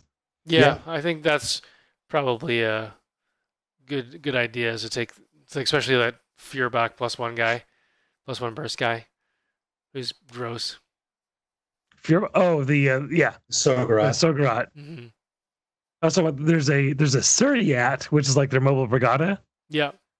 Who's an HMG with an extra lieutenant order. Also good. So you might be inclined to put that in a link, which is fine. In which case, yeah, you might want NCO. But or take the tactical awareness guy if that's what you want instead. Yeah, that too. Yeah. I used to run the Suryat lieutenant with HMG by himself as my go-to lieutenant, because there's always something left out that you want to take out with that HMG. There's always something that needs HMGing. Right. And, he's got the bonus wound and the good armor. So, like, even if it's not necessarily the best odds, you can be like, well, I can risk this because he's probably not going to die, like, to an ARO. And if I take it out, great. That's just like 3 points. And if he does die, they're Morats, so they don't care. You just have to be careful not to stuff your list full of like bots and stuff, and then you can actually make that statement, though, right? Because it is tempting to throw a bunch of bots. Because combined bots are great, right? Yeah. They're so good. They're the only faction with an E-drone that has a gun. Sorry, Evo repeater thing that has a gun. So that's pretty rad. Yeah, AP immunity is also great because that means they're always the armed for Suryats, BTS-6. Yep. Yeah, that's new. Yeah, they're pretty That's fantastic. random. That's a random thing for them to have. What? The AP immunity. Yeah. So the thing is, that's not just against armor piercing ammunition. That's also not going to work against like Breaker. Mm-hmm. What was Breaker before? Mm-hmm. Huh. It's pretty rad. Yep. It's mean. It's mean. There's Yeah, just, that's I mean, interesting. Morats in general are just mean. They just like punch you in the face and you stop moving. But you have to know, like, it's not free. You have to be careful about it. Yeah. And what I will say is that they are the army with no surprises, Mm-hmm. and now they have one. That Okay. damn Rasyat. Well, it's not a And- surprise if you like. I don't know if it's a surprise. You always have but to this- like You know what's coming. You know what the surprise is? You know what the surprise is, the John? third But Raziat. yeah, the second and third Rasyat. Yeah, That's really the surprise right there. fine. I mean, it's not though, because if your opponent is counting, there's nothing else that's off the board, right? But Stop crushing my dreams, okay? okay. But no, like Can we talk actually about Morad Air Force really quick? Sure. 3 Taryats and 3 Rasyats. Yeah, they have 6 AVA on drop troops, Mm-hmm. 3 of them with explode, 3 of them with paratrooper enemy deployment zone. Mm-hmm. That's weird. And You could turn 1 really be in somebody's deployment zone Yeah, with this arm. forget Morat Aggression Force. Yeah, it's exactly right. Forget RAF. It's the Morat Air Force. And, like the immediate thing that somebody's going to say is, well, that's like 160 points or something that you're dropping. And it's like, oh, cool. Well, I could just bring a Hungry's link with my Osnat for like 34 points. Be careful. She doesn't make them regular anymore. Oh, okay. That's a big change. That's a pretty big nerf to Morats in general. So are they an irregular link team? They generate irregular orders and they are in a link. So if they use as irregular orders, the link breaks. Okay. So that's a change. Which means the only time you're going to be taking that link now is if you plan on like turn 1 running them up the board, And then breaking the dissolving link, link. and Yeah. and then reforming somewhere else. Otherwise, you're losing all of your impetuous orders. Right. So that's actually a big change then between N3, because I would often run that link just to run a Harris or a couple of powerhouse models. Yeah. I mean, it's so cheap. What is it? You clocked in at 65 points or something ridiculous? Something insane like that. Yeah. Yeah. 16. Move aside, Guangxi Link in ISS, right? Now you have a Red Fury specialist, smoke, and like a bunch of angry chain rifles that are dogged. So why the heck not?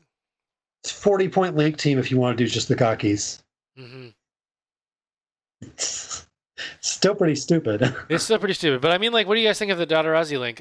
You've used that against me to great effect, Dan. I remember back in the early days when that was Wotan. That was the Wotan campaign. You took you took a link of Dodarazi against me, and that was a royal pain in the ass to deal with because it was a whole link of mimetism, and I just wasn't ready for it. Whole link of mimetism and smoke grenades and just badass fastballing assault. grenades at my face. And they were Gross. fairly cheap at like 14 points for the basic models. Yep. Yeah, Dodarazi now, especially with more wildcard options, are still a very good link. I think they're probably a dark horse link still. Mhm. Like I think most people are going to be looking at Rodox, which are obviously amazing, or they're going to be looking at doing like a double 3. Mhm. But I could see actually Dodarazi being a pretty cool small core, 2 Dodarazi and Kornak, say, Sure. or 2 Dodarazi and one of the Raktaraks, and then Harris of Yaugots, Harris of Rodox. I believe they still have a Harris option. Yeah. Being able to bring I think we were talking, I think we were talking about with Drew's, you guys were talking about bringing along Wolfgang in a link. Yep. Because what I've learned from playing Toha is that it's always good to have a, I really think about links in terms of tag along models. Mm-hmm. It's like you have your gunfighter and your specialist, and then you have like a guy who's just good to bring along. Like this model will do something if I can advance them up the field. And like maybe I don't need them, maybe I don't need the hacker this game, maybe I don't need the guy with grenades this game, but it's good to have them. In terms of a tag along model, it's good to have somebody who's good at assault. You won't use it every game, but some games there'll be the opportunity to just throw that assault piece in on somebody. Mm-hmm. And being able to do that with the Dodarazi, bring that Red Fury, Raktarak as a main shooter, maybe, and then 2 Dodarazi could be useful. I mean, now that Dodarazi have Berserk, they didn't have Berserk before, right? That's a new thing in N4? That's new. Yeah. Correct. So, I mean, I sort of see like this scenario where you out and back, the Raktarak, Red Fury, or Kornak. Like in this like example link I made. So like you're at a corner, there's something around the corner you need a murder, you pop a gunfighter out, and you pop it back in. At the same time, you pop a Dodarazi out, assuming they don't have like a template weapon or something. Then you ask for arrows. Yeah. Hey, John, you want to do? You want to do something for me? Sure. What's up? Something crazy? Yeah. Take that last smoke grenade launcher, drop him. Okay. Throw in another Dodarazi, just the 14-point chain rifle. Okay. Boom. Now add,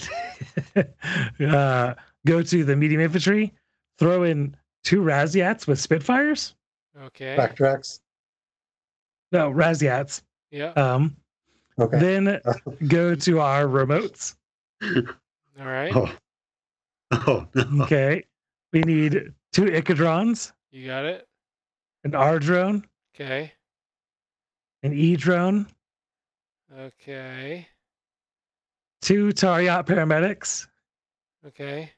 and 1 Tariat boarding shotgun. Okay.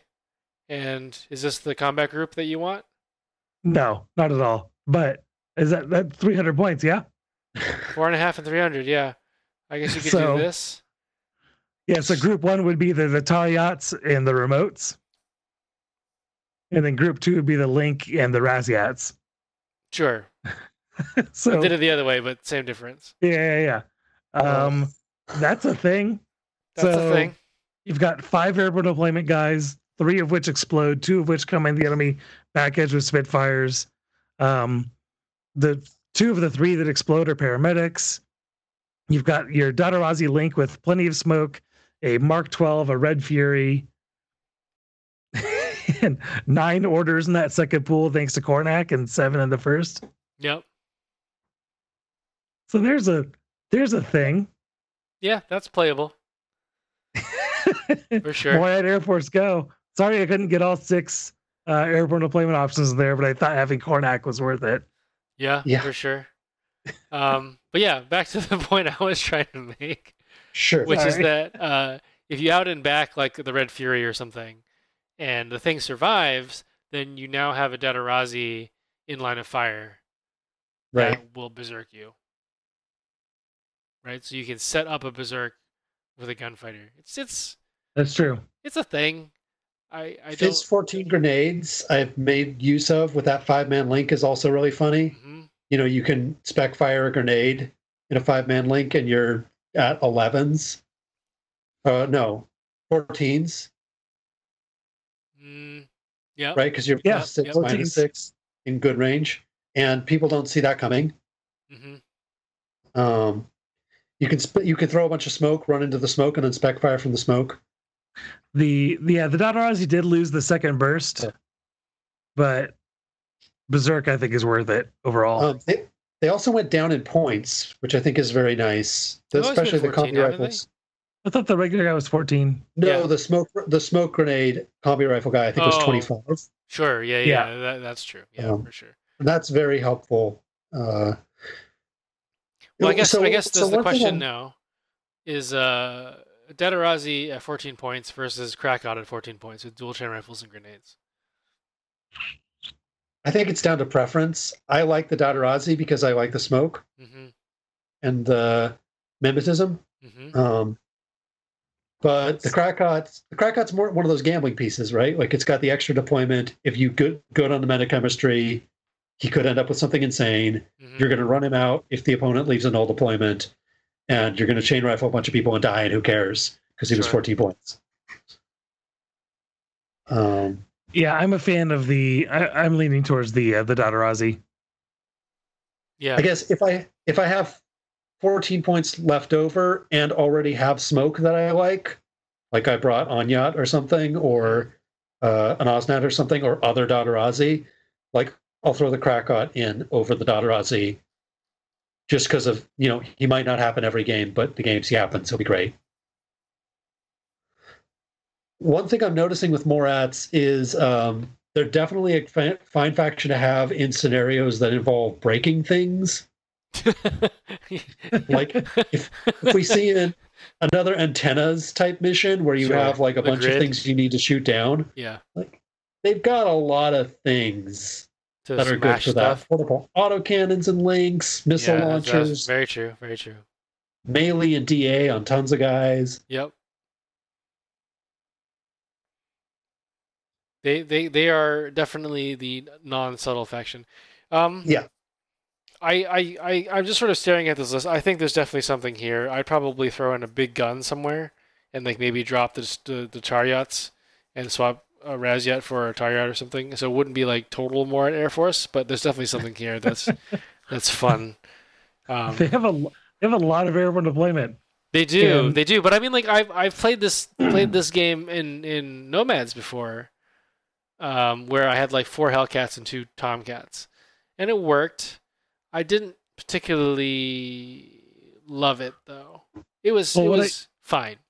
It definitely adds. Go ahead. Yeah, go ahead. Like you definitely needed to super plan out what you were doing though. Yeah. One of the tools I think that really adds to the viability here is actually the explode in the Taryat. Because because once you can explode an ARO piece that's covering a board edge, and then you flood onto Razyats with Spitfires, that's a big hole you can make. Yeah. 80's a little easier to control for than most of the things in Infinity, most of the hidden information things. HD can be almost anywhere. Camo, you can put anything underneath it. But at least with airdrop, you can like look to, okay, where are the large areas they're going to come at me from? I can point guys that direction, and they might flub the roll.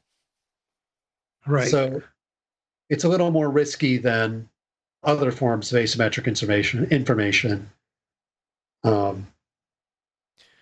Yeah, but I mean, like we've been saying for a long time, right? It is a one order expenditure to be exactly where you want to be, assuming you can stick the landing. That's a pretty powerful thing to do. So in terms of big N4 changes, I feel like for Morats, like I think the the Sograt is different now, right? It lost its auto med kit. It gained no NWI. I think that's a net win overall. They heard everyone's complaint about it being good, paying points to be good in close combat. So they made it better in close combat with just +1 CC damage. Sorry. So it still hits just as hard as it did before. Because it was Fizz 15 before, but now it dodges slightly worse. Yep.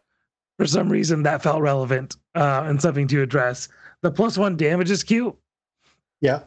Yep. So damage 16 AP HMG, kind of neat. Losing the mimetism from old full auto on the Fearbach. Yep. Oh no, it didn't have level 2, huh? It just had the extra burst. Yeah, it did. So never mind. I'll shut up right now. But +1 damage Pulsar is funny.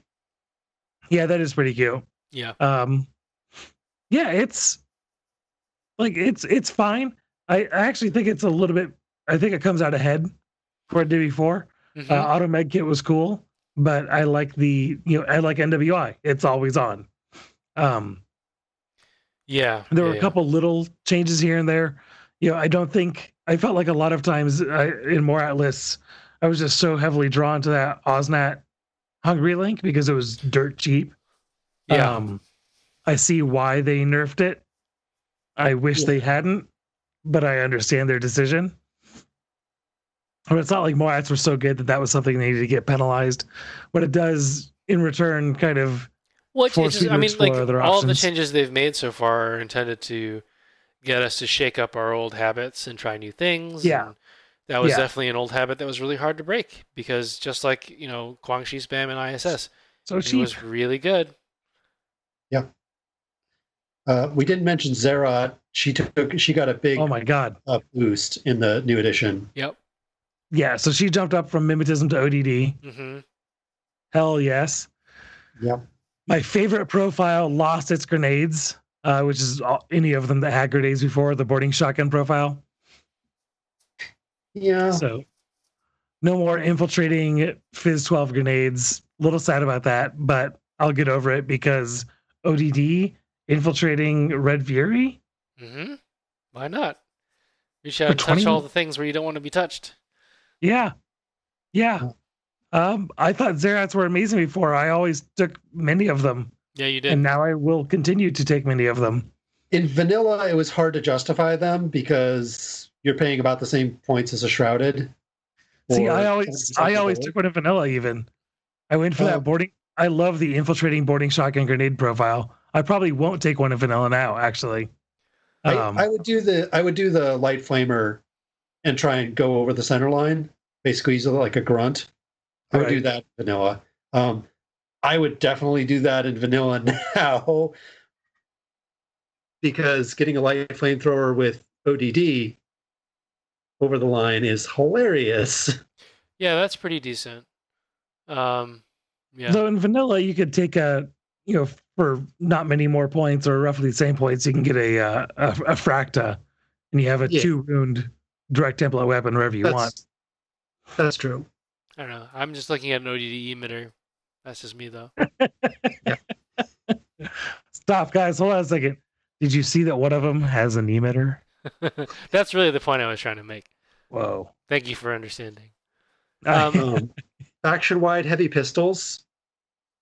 Yep. It's cute. Interesting and themey sort of thing. It means they have a slightly meaner 8-inch ARO. Well, no, it's super relevant, I think, because there's a lot of stuff with Doggett, and having shock is a big deal. This super saved my ass the other day. I was fighting Eric, and he was trying to kill Yara Haddad, and with like a Koom biker or something. And the Koom came around the corner and shotgunned her, and I was like, well, I don't want you to be able to do this again, so I'm going to chuck a heavy pistol shot in your face. And I killed the Koom and survived.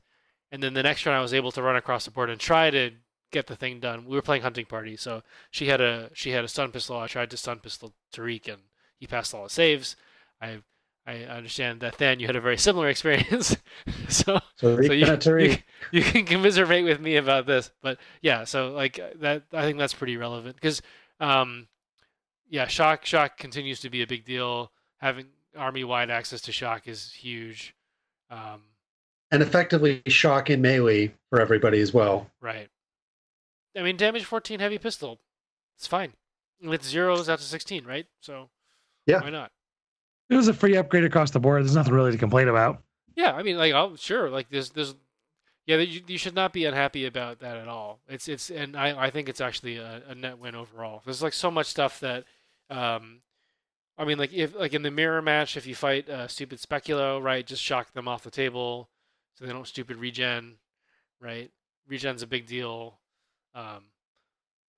Yeah.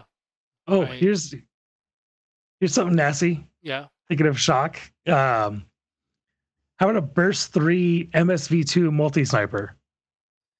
That has shock now. Yep, it has shock. Didn't have it before, but now that Yaogat comes in at Burst 3 base, so Burst 4 and a Harris. Mm-hmm. Yep. Yeah, that's definitely the profile to take over the +1 damage. I'll happily pay that extra point. Number 2, if I remember correctly, used to be one of the specific profiles of Yaogat, and now it's just on the whole unit. And they also, I think they're a point or two cheaper here and there. They're a point or two cheaper here and there. The hacker did not have the Panzerfaust before. Yeah. When I used to run the Dotarazi link, I would often run Yaogat Harris as well.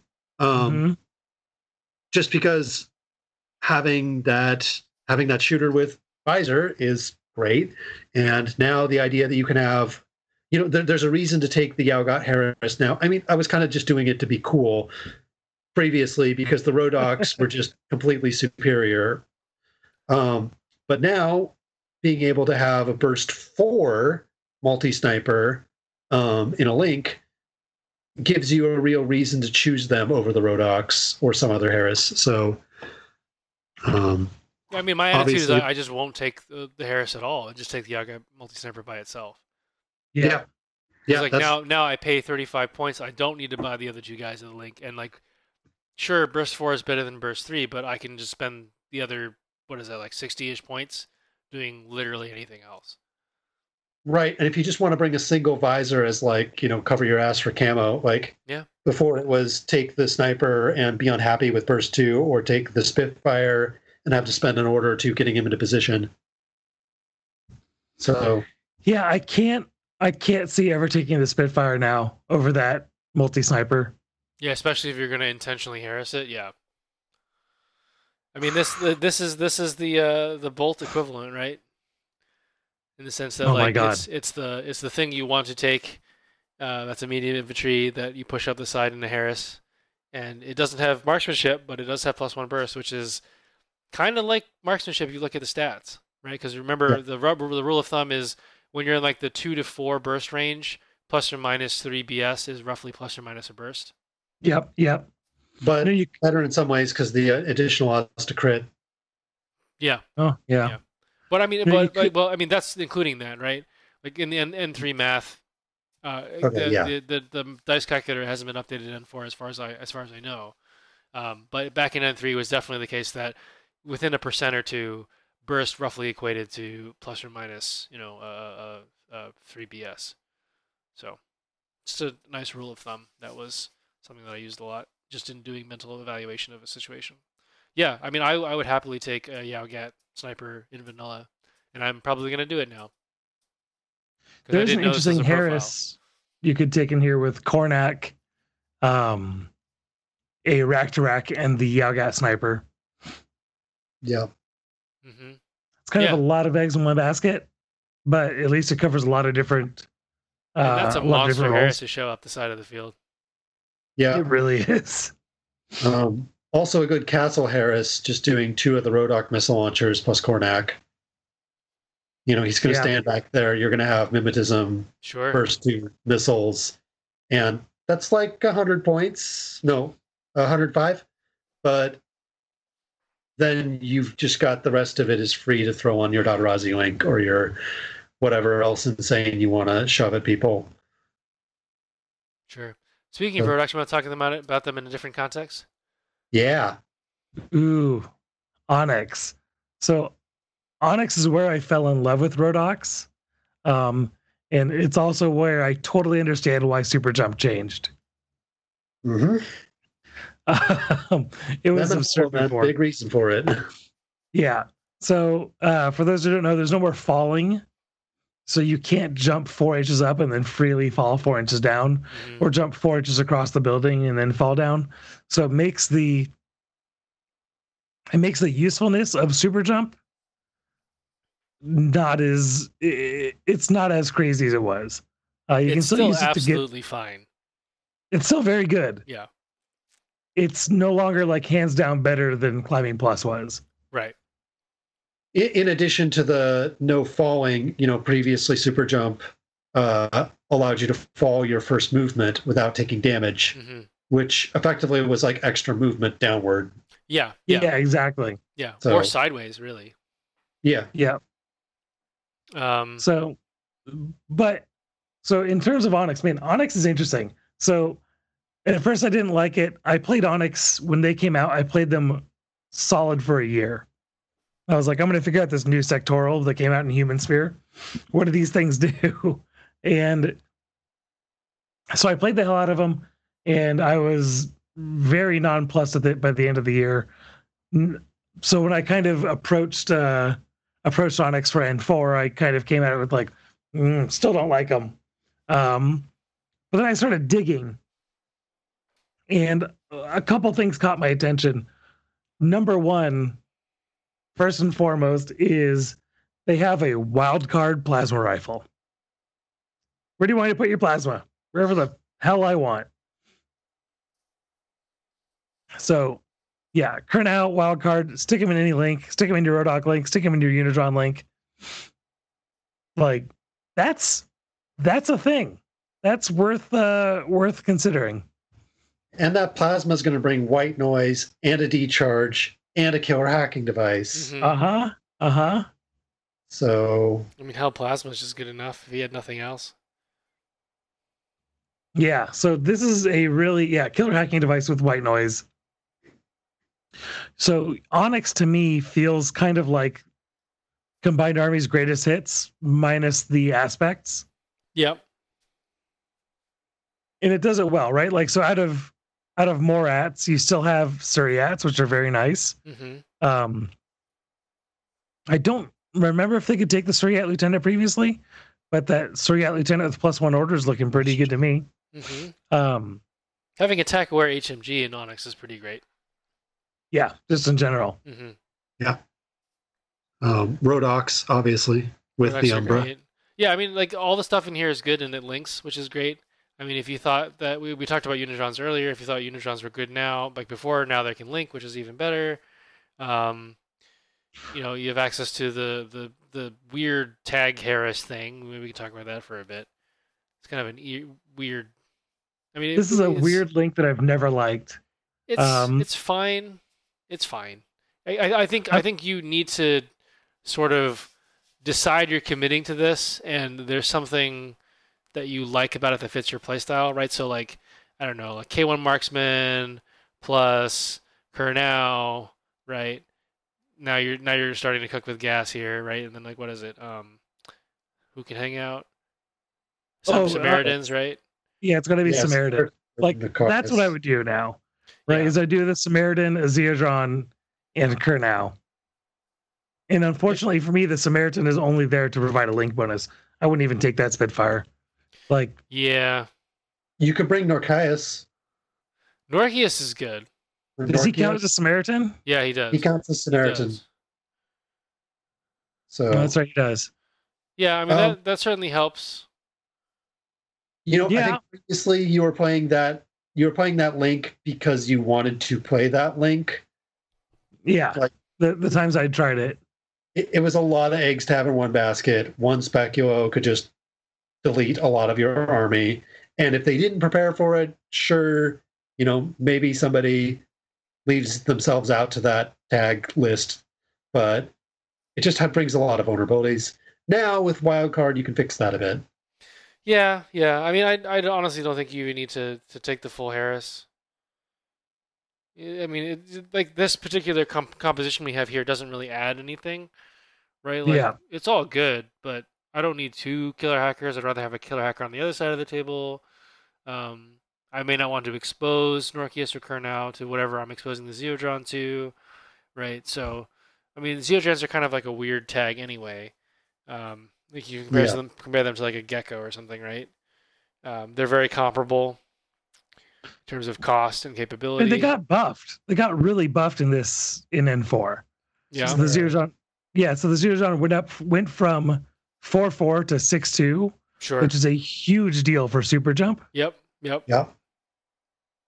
They the K1 Combi got upgraded to a K1 Marksman. Mm-hmm. The multi-rifle got upgraded to a multi-marksman. So they're all operating in that same 24-inch range band. And I have to say, for playing a lot of Spiral, K1 and a Link, K1 and a Harris will do a lot of good work, especially nowadays with more tags in HI. Mm-hmm. Yeah. They also dropped 10 or more points on all 3 profiles. Yeah. I love the Zeodron. It was just hard for me to justify taking, like, the Zeodron doesn't need an extra burst. I don't need to pay 100 points for an extra burst on my Zeodron. Sure. Yeah. Does the +1 damage affect the K1? Or is K1? I believe so. So K1 is just now damage 12 on the weapon. It's 13. 13, sorry.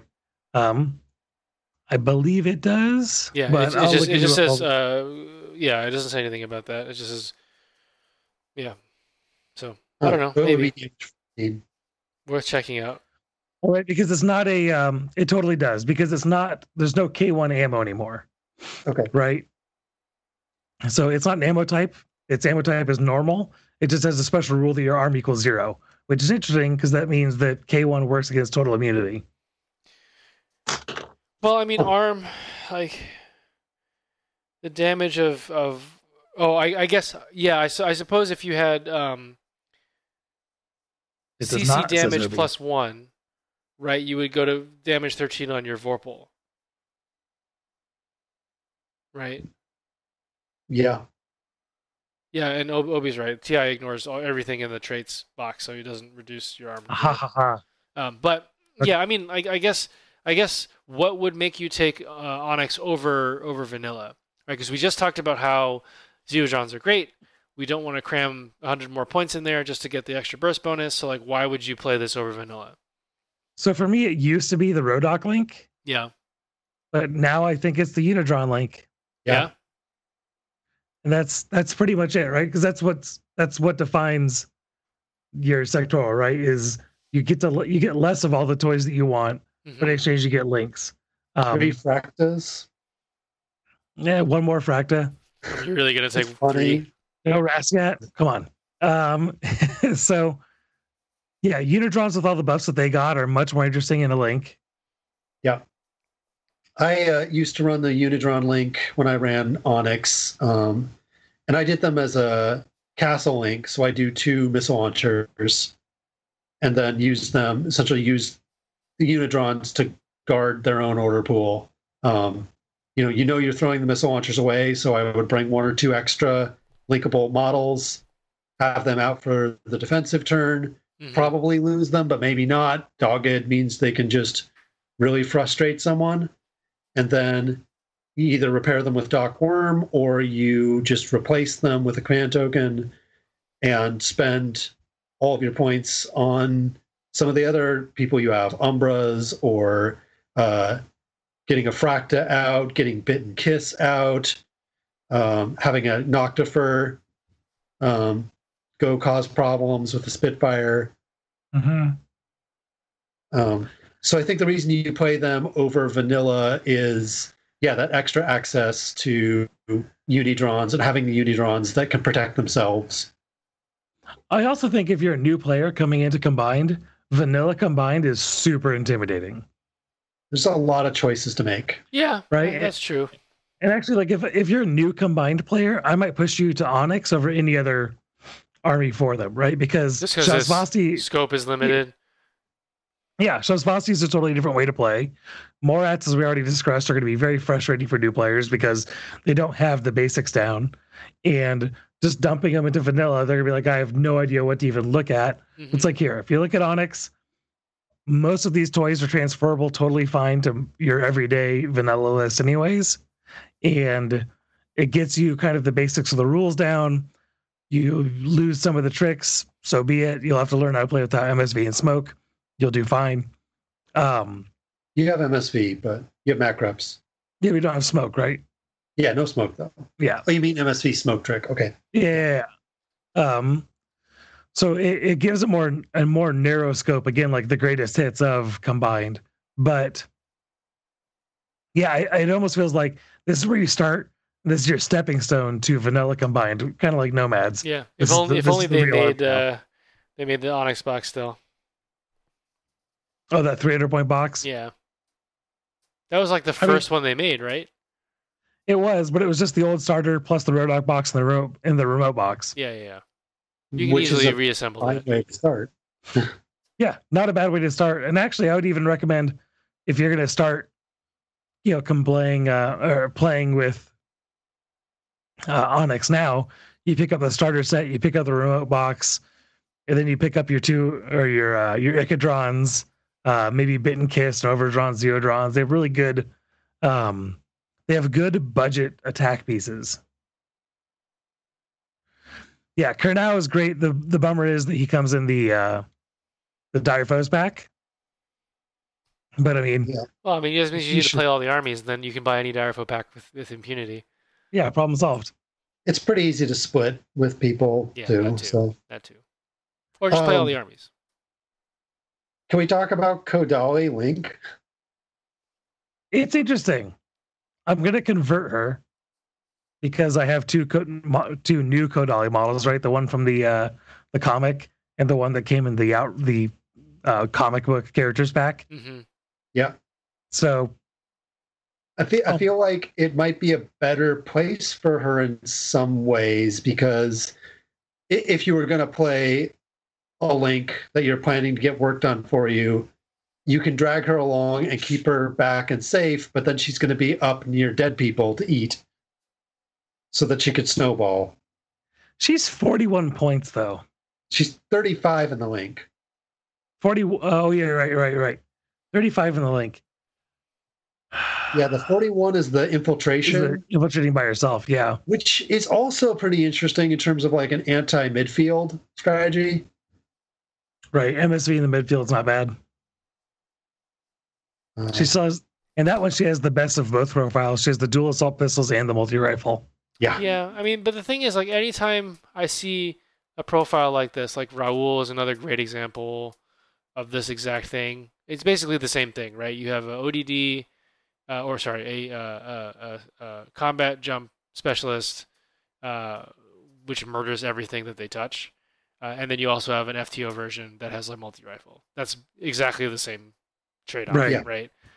Like, I don't know why I want that, because like whatever is in the Link is good because I put it in there, and I don't need it better. Does that make sense? I'd rather have Kodali landing in your face. That seems. I think I like the idea of BS14 MSV2 mimetism rifle with Link bonuses. I mean, that's fair, right? Like a BS17 multi-rifle with mimetism at burst 4. Yeah, but it starts in your deployment zone, then you gotta like get it out of there. Yeah. Go ahead and shoot it at 32 inches. You're still hitting on 14s. I know, but I don't know. It just seems like you're giving up on an opportunity to land her next to something important. Yeah, I want to give it a try. It seems interesting. I don't know. It just doesn't make any sense to me, because like Infinity to me is a game of positioning, and you're giving up positioning for better stats. But I would argue that positioning is more often more relevant. Yeah, I'm more would be curious about getting the the MSV options. I think that's probably my crutch, is to worry a little too much about camo and rely on MSV for dealing with it. Sure. But I mean, like, but if we're talking about the Unitron Link still, then you have your +3 whip when discovering, right? So you have that as well. So that's a good counter argument to that. Yeah, so that helps there. And then I think they have a template option somewhere? I guess you can drive the missile launcher around the corner and shotgun something. Don't do that, but you could if you wanted to, I suppose.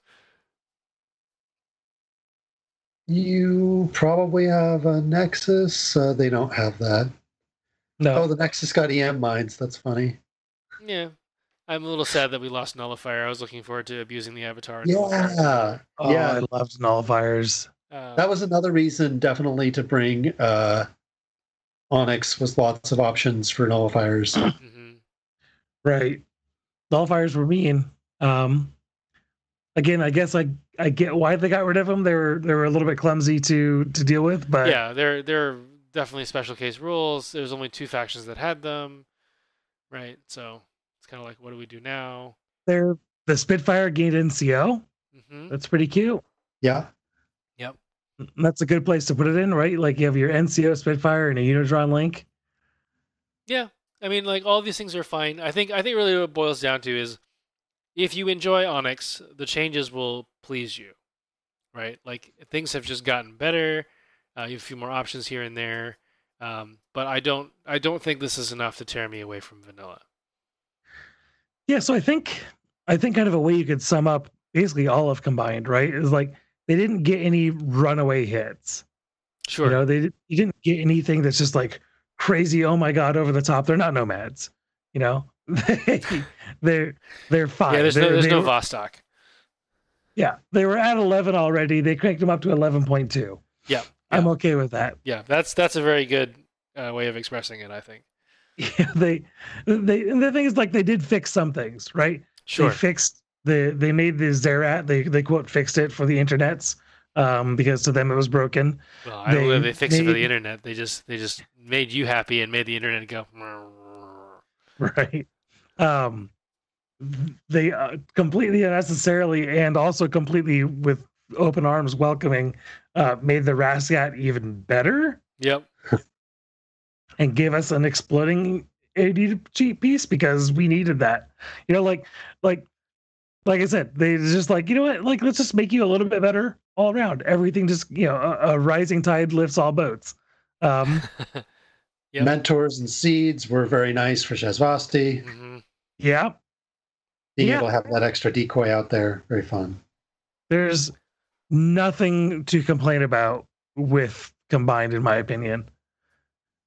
I'm looking forward to, and also not looking forward to, John playing them.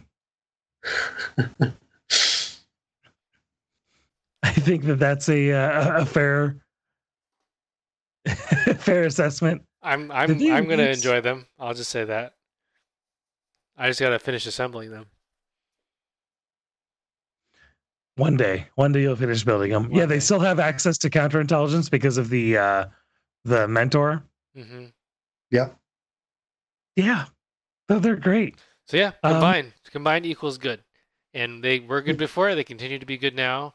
Lots of small changes. They're kind of like Yujing in that respect. They just got better. A lot of small changes here and there make everything more cohesive and give the players that were playing it before like more toys to mess with. Like the Rasyat's a great example. You couldn't really do that before. Now it's reliably in your opponent's deployment zone. And there's always a hole, as Adam discovered in our game. Yeah, so definite thumbs up.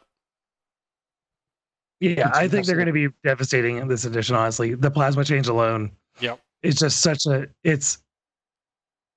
they're a stressful army to play against, and now they're a more stressful army to play against. Yeah. So there's always that for you. So with that, let's we had some questions on Facebook when I asked for them. So let's see what we have. So the first one came from Nicholas Yerlaub. There we go. I'm making no apologies for pronouncing last names. I grew up with Bienvenue. So with that, he says, I enjoy all of the aspects in Combined Army, but I'm having a hard time figuring out interesting things to do with my Sciovoro. Any suggestions on how to build a list with him? And honestly, like at 50-something points, I think the answer is you take him and then you continue building a list. Like he's not so cost prohibitive, I feel like, that you need to build a list around him. You can build a perfectly good list and kind of shoehorn him in, which is exactly what John did here. Like, he was also running an anathematic as well. I don't think that because he's not hackable, or at least he's not heavy infantry, or unless you take the hacker profile. Right. Like the worst that's going to happen is you're going to lose mimetism. Yeah. I don't think he requires the amount of support that others do. Right. You know, if you take a Carotid, if you take an anathematic, if you take if you take an avatar, you need to have support for them. I think Sciovoro just falls into the just cheap enough, just tough enough, and not HI that you don't really need to build a whole list. You don't need to build your list to use him. You just take him and figure out how to use him with his own profile by itself. Yep. And I guess the other thing is that, as you were probably undoubtedly aware, having played the other aspects, right? You can just be aggressive with them, and it's fine. And throwing something around the corner that has access to Sepsitor and Plasma is a real rut-row moment for your opponent. Yeah, just don't get them isolated. Yeah. Which is hard to do. You basically have to get EM'd or jammered. Don't get either of those things, and you'll be in good shape. Right. And you have access to things that ignore that, like Morat. So send a Dotarazi around the corner first, kill the jammer or kill the EM thing, and then send the Sciovoro in. And then you'll be fine. So I guess they do need support in that respect if you're playing the particular armies, but it's not really that big of a deal. Yeah, it's much easier to have them as a I just had points left over model rather than. Well, I mean, 60 points is not a. I just had points Okay, so left that's not over right. model. You're not done at that point. But if you're like, I need to throw something heavy into this list, Yeah. like you've got a couple of different options for it, and he's a fun one to do that with. You would take about the same spots as like bringing that Suri out of that Sogarat or Guilos or somebody where you want an HI or somebody with high armor because Right. the rest of your list is a little fragile. Right. And he's really deceptively tough. It's for arm 3-in-1 structure. Like your opponent has to beat him at a face-to-face roll, or they have to potentially eat a Sepsiter to the face. Depending on the profile you take, the hacking device I might take less frequently. Yeah, I think that's a mistake to take the hacker because to me the whole point is that it's not hackable, right? Yeah, but it's an HD plus, so it can cyber mask. But you might as well just take it in a thematic and have a brain HMG if you're going to do that. All right, if you're spending that many points, I feel like the Sepsiter is the way to go, just because it is such a ridiculous threat. Mhm. Unless you're playing against Ariadna and a solid chunk of Hawk Islam, everybody else wants to avoid getting Sepsiterized very much. But Ariadna does not like plasma at all. Yeah. No, they might have good armor, but they have no BTS. Yeah. So there you have it. I think you just got to throw it in your list and don't really concern yourself too much with supporting it. Yeah. Figure out how to use its tools. So our second question comes in from Benjamin Lai. What are some of the must-have models, and what should I buy first to start the army in N4? So we talked about this a little bit with Onyx. I personally believe the Onyx is a good place to start if you feel comfortable, going whole horse and jumping straight into vanilla. I still think the Onyx starter pack is solid. It's all usable. Yep. Some people are groaning about the Legate right now. I think the Legate is rad. Like it's fine. For deployment, 8 inches, mimetism, NWI. Yes. Good in close combat, solid with a gun. It's fine. Unitrons for covering corners. Like you walk around this corner, eat a blast from a dogged buffable remote. Yeah. So I think that's a solid starting point. Your 2 blister packs of the Imatrons and Icadrons, you just got to get them. You'll use them in every combined army you ever play. Get them. A box or 2 of remotes. Yep. Because you want their Q drone, their total reaction bot has mimetism, which is insane. Their E drone is very, very good. Just if anything, because it can shoot while it advances on an objective, you can use it much more like you used a regular hacking troop before, where I'm moving it up, I'm buffing my guys, and I'm taking objectives. Those are both very solid. I think that there might be a little bit of argument now for a T-drone, but that's going to depend on how you build your list. If you have repeater and hacker coverage, but get yourself a box of remotes. And then I would probably get a Rascat. yeah, you would. It's just like when people are starting US Ariadna. Sure. It's like, well, you know what? No, go get Van Zant. You're gonna have fun. You're gonna make your opponent sad. Just get it. Get it out of the way. You want to. I would branch towards Shazvasti in some way. It's a little hard to do that right now without there being a blister access to Shrouded, but being able to have a camo infiltrator if you're just starting any faction Infinity, it feels like a pretty essential archetype. Right, that Shaz box isn't terrible for even going into vanilla as well. No, you probably won't use the Noxes in vanilla. And you can't use the Guilo. Yeah. But you could use the Noxes as other models. And the Nox isn't a terrible. Like a Nox isn't a terrible corner guard or a rear guard. There's gonna be more Airborne playing it now. If somebody AD is something you zapper them, like there goes your whole AD. Yeah, have fun. And that's something where it's more risky because you have to roll to hit with a Unidron or something like that. Combined doesn't have cheap cheerleaders other than your standard 2 R drones, 2 Icadrons, 2 Imatrons. Like they don't have a Fusilier to sit around there or Zon. Yeah, so your quote cheerleaders are gonna be more points. But I don't think a zapper armed Nox is terrible. Again, especially because I think airborne deployment is so big in this edition. It is a bummer about the Quilo, but I think a lot of it you can use just fine. A Seed Soldier, they're only availability 1. They come in a blister pack of 1. That's a really good unit just to throw in your army.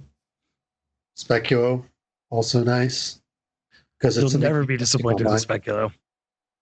Except with the sculpt. Oh, harsh. Harsh. I think for the most part, if you're new getting into combined, you can avoid most of Morats. I think a lot of them really need the rest of the Morat army to support them well. But again, I think that Rasyat, maybe the Yaugat Sniper, which is a separate blister, you would do just fine on. A Zerat, if you like that midfield, if you want the ODD instead of a Shasvasti option. And then of course pick your poison when it comes to the aspect. Right. So there's a lot there, but I think it really boils down to that Onyx starter pack, remotes, and then whatever looks cool, whatever the big bad alien is that you want to put on the table. So with Chris Wyman has kind of a long question, but essentially he's asking about the double Raicho list that I'd ran before with my Morats, and if it's going to be viable now. Yeah. In some missions. Yeah. I mean, it's a very mission dependent list. It's a very skew list. How many points does it come to now, John? I don't remember what your old list was. I'm messing with it right now. Okay. But it's cheaper regardless. Because, I mean, your old list had that crazy link in it, right? Which you can't really do anymore. Yeah. But now you've got the I don't know, with them coming down in points, I might run a double tag list. Probably not. If I ran double tags, they'll probably be in vanilla, so I can get like an overdrawn and a Zeodron. Yeah. Or a Raicho and a Zeodron. This is a thing. Kornak, Datarazi, Rack-to-Rack, double Raicho, Ikadron, Q-Drone, Plasma. I guess you can update Q-Drone HMG for funsies. Rasyat Spitfire. So. Yeah. I'd probably drop that Rasyat to get Engineer in there. Oh, sure. Sadly, why are probably you Dr. fixing Worm. stuff? Right. Don't fix stuff. Spending your orders wrong. Yeah. There we go. Now we're at 9 whole orders. Well, more than that, right? I know, I know, but it's 9 whole. You know what I mean? Yeah. Is it really only 9 models? Yeah, it's 9 models. It's funny, but 13 orders. Yep. So maybe can dual Raichos work? No, like scenario dependent. I'm not gonna like go blanket statement like, yeah, man, run double Raichos all day long. I think a single Raicho is great. Yeah, I don't know why you would need one. I need 2 right now. There's so much stuff in, like I would take a Raicho and like a Sogarat, right? That's probably a better use of points than Swick. Yeah. So our next question comes from let's see here. Janus Rasmussen. Probably pronounced differently, but I'll take it. So he wants to talk a bit about, curious about the strengths and weaknesses of Onyx. While I think we went into that already, I think honestly the biggest weakness is they're not vanilla. Vanilla has all kinds of crazy toys. They're really limited in their selection. They don't have smoke. That alone is a gigantic weakness. That defines all of Pan-Oceania, right? Like this one sectoral just lacks it entirely. Not much midfield deployment either. You've got Malignos. Right. They're really expensive, and you've got 1 or 2 of them. So they have to shoot their way out of their deployment zone. I mean, it basically boils down, like I think all the questions that are in there, right? There's a lot of like options of, you can say Kodali with Samaritan and Zeodron, or Kodali, Sierra, HMG, and Kernau. Those are all fine. It really is what are you comfortable doing, right? So like if you're an NCA player that suddenly got subsidized and now are playing Onyx, those things will feel very natural to you. Those things will feel really rad to you because you're like, I have plasma in my crazy cool Harris now. I can do all these neat things. Look at me go. Um, but I guess I'd much rather play vanilla, um, given all the crazy cool shit that's in there. But I think all the examples that you gave are 100% viable. It's just, is that the playstyle that you like and are comfortable with, and have structured your turnaround and your plan for your list around, as well as like your plan for the mission? Like if that's what you want to do, have a monster Harris, you're going to push up this flank, and like some other big piece, you're going to push up the other flank and just secure the midfield that way by expending orders and then just shooting the other opponent off the table to get what you want done. Then yeah, those are all viable. That's not the way I generally prefer to play, so for me, they're less attractive, but if it works for you, do the thing. There you have it. Yeah, they're good. But so here we go. Anton Damascus? There we go. Taking it. So what's the deal with all the immunity Morats, immunity critical on the tag, immunity AP on their heavy infantry? Is this as good as it sounds, or is it point bloat? So I think immunity critical is, people freak out about it. I don't think it's a big deal. You've already lost the face-to-face roll. It's 1 armor save versus 2 on an armor 8 target, or 3 armor saves instead of 4. If you get a missile crit, I don't think that is terribly amazing. It's fine. It's really relevant on things like Yojimbo, right? Right. And it matters because I really care about being alive after getting hit in the face. Right, but in the context of Morats, the only thing that's crit immune is going to be that Raicho. And I don't think it's paying very much for it, so why not? Yeah, no, that's also the thing, is it does appear to be dirt cheap, because the Raicho is pretty cheap. The other interesting AP option or immunity option is immunity to AP on the Suryat, and that is amazing. Yeah. That's worth the points, because then they're always arm 7 in cover. Yeah. They're always arm 7 in cover. They're always BTS 6 against AP BTS attacks. So breaker, is viral AP? No, DA is I don't think so. Yeah. That's right. Yeah, no, I think it's amazing there. That's exactly where I want it. So, yeah, I don't think it's point bloat, because everything that has it seems to be not paying much for it either. Yeah, I mean, I think it's just good, and it's not noticeably more expensive. Right. So next we have, hope that answers this question. I'm sure it does. So next we have Marcin Darmetko. That's how you say that. He's asking what we think about the Sphinx losing stealth. And honestly, I half expect that to be a mistake. And even if it's not a mistake, yeah, I half expect that to be a mistake as well.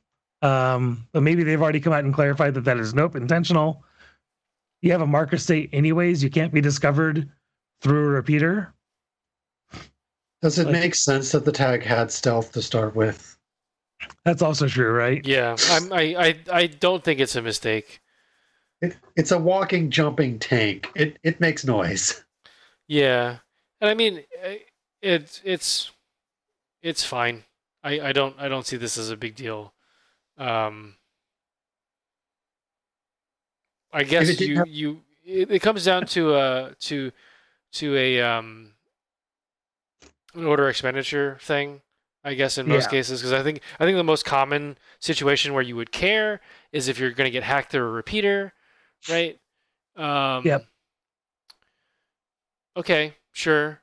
Then you either have to deal with that somehow, or recamo and then walk through the repeater. That would be the most reasonable thing.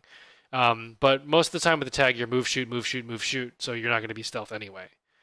Yeah. So, I mean, it's not a huge deal. It does absolutely come up now, right? You can't just move around a repeater, and therefore the repeater is relevant, which I think is what they intend. They want hacking to be more of a thing, and which is why they simplified it so it's no longer like, okay, I'm gonna hack you. Let me consult the TOS of what I should do because I don't freaking hack anything ever. So I'm gonna go call the guy over and be like, what do I do now? So I mean, still pulling its weight, and like losing stealth doesn't mean it's going into the garbage, right? If that's the question, the answer is no. It's still relevant. Yeah. Yeah, I think it's solid. Like yes, it is like objectively having stealth versus not having stealth. Not having stealth is worse. Yeah. But I don't think it is so much worse that it really has much of a bearing on the effectiveness of the tag. Mm-hmm. So finally, our last question here coming in from Gunnar Soderstrom. I don't know. But is vanilla as diverse as it looks on paper, or should you just mash the avatar button repeatedly? I think the avatar is a bit of a trap. I think the avatar is amazing. And if you put it on the table and your opponent isn't ready for it, they're going to have a bad day. But if your opponent has faced an avatar before and knows how to deal with it, you're going to have a bad day. Yep. Vanilla is very diverse. I Holy think I was cow. talking about this possibly before we started, but in some ways, vanilla feels like old school Eldar to me, where like you have these models that are hyper optimized for certain things, not quite so as much as some other factions, but with vanilla, you just have so many options. You have so many ways to solve particular problem. You almost want to know like what scenario you're doing before you even start to make your list, because it's like, if I know what I'm doing, I have an app for that. Yeah, they're definitely not an army that I feel comfortable just making like randomly throwing together vanilla combined army lists like on my phone, do, because it's not really a mental exercise in anything. Mm-hmm. They have so many good choices that you really need to know what scenario you're building for. Yeah, and this is why it's Easier to do that important. with Onyx. Hmm? Easier to do that with Onyx, Right? Because it's a much more limited palette. right? But with vanilla, yeah, it's definitely very diverse and worth playing. So, yeah, no, they're probably one of the most diverse armies in the game. I don't think there's a whole lot of argument against that. I mean, it's if you own all of the stuff for vanilla combined, then you have many different, totally different armies in one, right? Like Shasvasti is totally different than Onyx, which is totally different than Morats, and none of those are anything like playing vanilla. Yeah. And then there's 20 different ways you can play vanilla. No, I feel like no two vanilla combined army list players are ever the same. Yeah. I got those words mixed up, but and yes. so my other point earlier about like nomads and how you can like basically tailor your list to exactly your playstyle. I cannot do something. I can do that thing with vanilla combined, but I cannot do the things that vanilla combined does in nomads, right? Like I cannot go. There's nothing that's the same as an anathematic. I cannot have like an enormous mega thing that I just rampage around the table on and ruin all like, my opponent's day. That just doesn't really exist in nomads. I can assemble a team to do that, but it's always more than one model. And in vanilla, I can just throw an anathematic and be like, okay, if you can't deal with this, it's game over. Yeah, it's a whole different beast. Yeah. I love that army though, but I love the army. But again, like I said, you can't. I feel like with any other army, I can just open up my app when I'm bored and start whipping together lists. And I feel like I can't do that for combined unless I have this very clear idea of what I'm doing. Yeah, you definitely have to have a plan. They are the perfect supreme alien overlords. They have a tool to kill every kind of human. So, yeah, guys, I think that wraps it up. We have one very important thing to do before we leave, and that is to spin the Patreon Wheel of Names. So these are names of folks that have been kind enough to support us on Patreon. And for that, we randomly pick one of them to win some fabulous prizes. Yeah, well, first we got to do it for Broman Academy. Oh, yeah. So for the same thing, so the people that write into Broman Academy get on their Wheel of Names as well. So this is October's Wheel of Names. So here we go. Let's roll that real quick. Well, there we Hey, have looks it. like it's Christian. So, Space Monkey Mafia, you have won a Ooh. blister patch. We'll contact you and you tell me what you want, and I'll send it out to you. But now we can do the Wheel of Names for the patrons. Are you Yeah, and I will ready? say, well, I was gonna say we've changed the price structure slightly. As it turns out, shipping T-shirts internationally is extremely expensive due to tariffs and customs on textiles. So, for the different tiers, basically our mid-tier Patreon winner will receive one of the two sculpts that we've put out for the Rose City raid, and if you are our top tier Patreon subscriber, you'll win them both. So you'll get both John and I in miniature form as drunken Yan Yan and Monstruckers as appropriate. Mm-hmm. Are you So ready? here we go. Let's spin it. Here we go.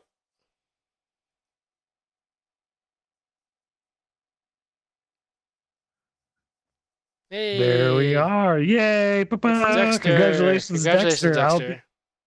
I'll be contacting you in the next few days and getting your address so I can send you out some sweet toys. Well, congratulations to all of our winners. Yes, thank you guys very much. And with that, you've all wasted another perfectly good evening listening to Late Night War Games. John, why don't you take it away? Yep. So just a reminder, this month is AD in Roman Academy mission, right? So take any troop that has parachuters or combat jump. We'll use the skill. Tell us how it went. How did that fit into your list? Did it change your list decision making? Did it change your decision making at game time, deployment time? Right? When did you drop your troop? Was it on turn 1 to go on an Alpha Strike rampage, or did you drop it on turn 3 to secure that sweet objective? Right. So let us know all about that. If you want to paint up that model because it earned a name and paint job and it has a stealth rule, you can send in that painted model with the stealth rule to BrahmanAcademy.com by December 31st this year and be entered to win some sweet prizes as well. If you like what we do, feel free to support us on Patreon. We're here every Tuesday on twitch.tv at 8:30 p.m. Pacific. We also have a show on Sunday where we live commentate a tabletop simulator game, and you can find Obadiah Sculpting on the Joy of Sculpting over at Nehemiah 405 on Twitch on Monday evenings. We also upload the audio from what you're seeing right now to a podcast app near you, and you can plug that into your ear hole and listen to us, and that will be real good times. Yeah. So thanks to all of our patrons, and thanks to our sponsor, Brutal Cities. Yeah, Adam? Well, Nathaniel, would you like to plug anything? I don't have any plugs at this particular moment, but I'm glad to be here, and you'll see me one of these weeks coming up on the Sunday game. Yep. Ooh, over on I think it's not worthy? it's not this one, but it's the week after. So a week from this Sunday, Than will be throwing down against Eric in a game of Are You Worthy? I look forward to it. Well, with that, be sure to catch us on Facebook, YouTube, anywhere you catch your podcasts. If you enjoyed the show, please take a minute to give us 5 stars on all the 5 stars, likes, high fives, thumbs, hearts, stars, subscribes, all the things that you can do to show us how much you love and appreciate everything that we do for you. And we will return the the niceties with excellent programming and occasionally free toys. With that, we'll see you guys later. Yep. Thank you again, Than. Thanks to all of our listeners and watchers out there, and stay safe out there.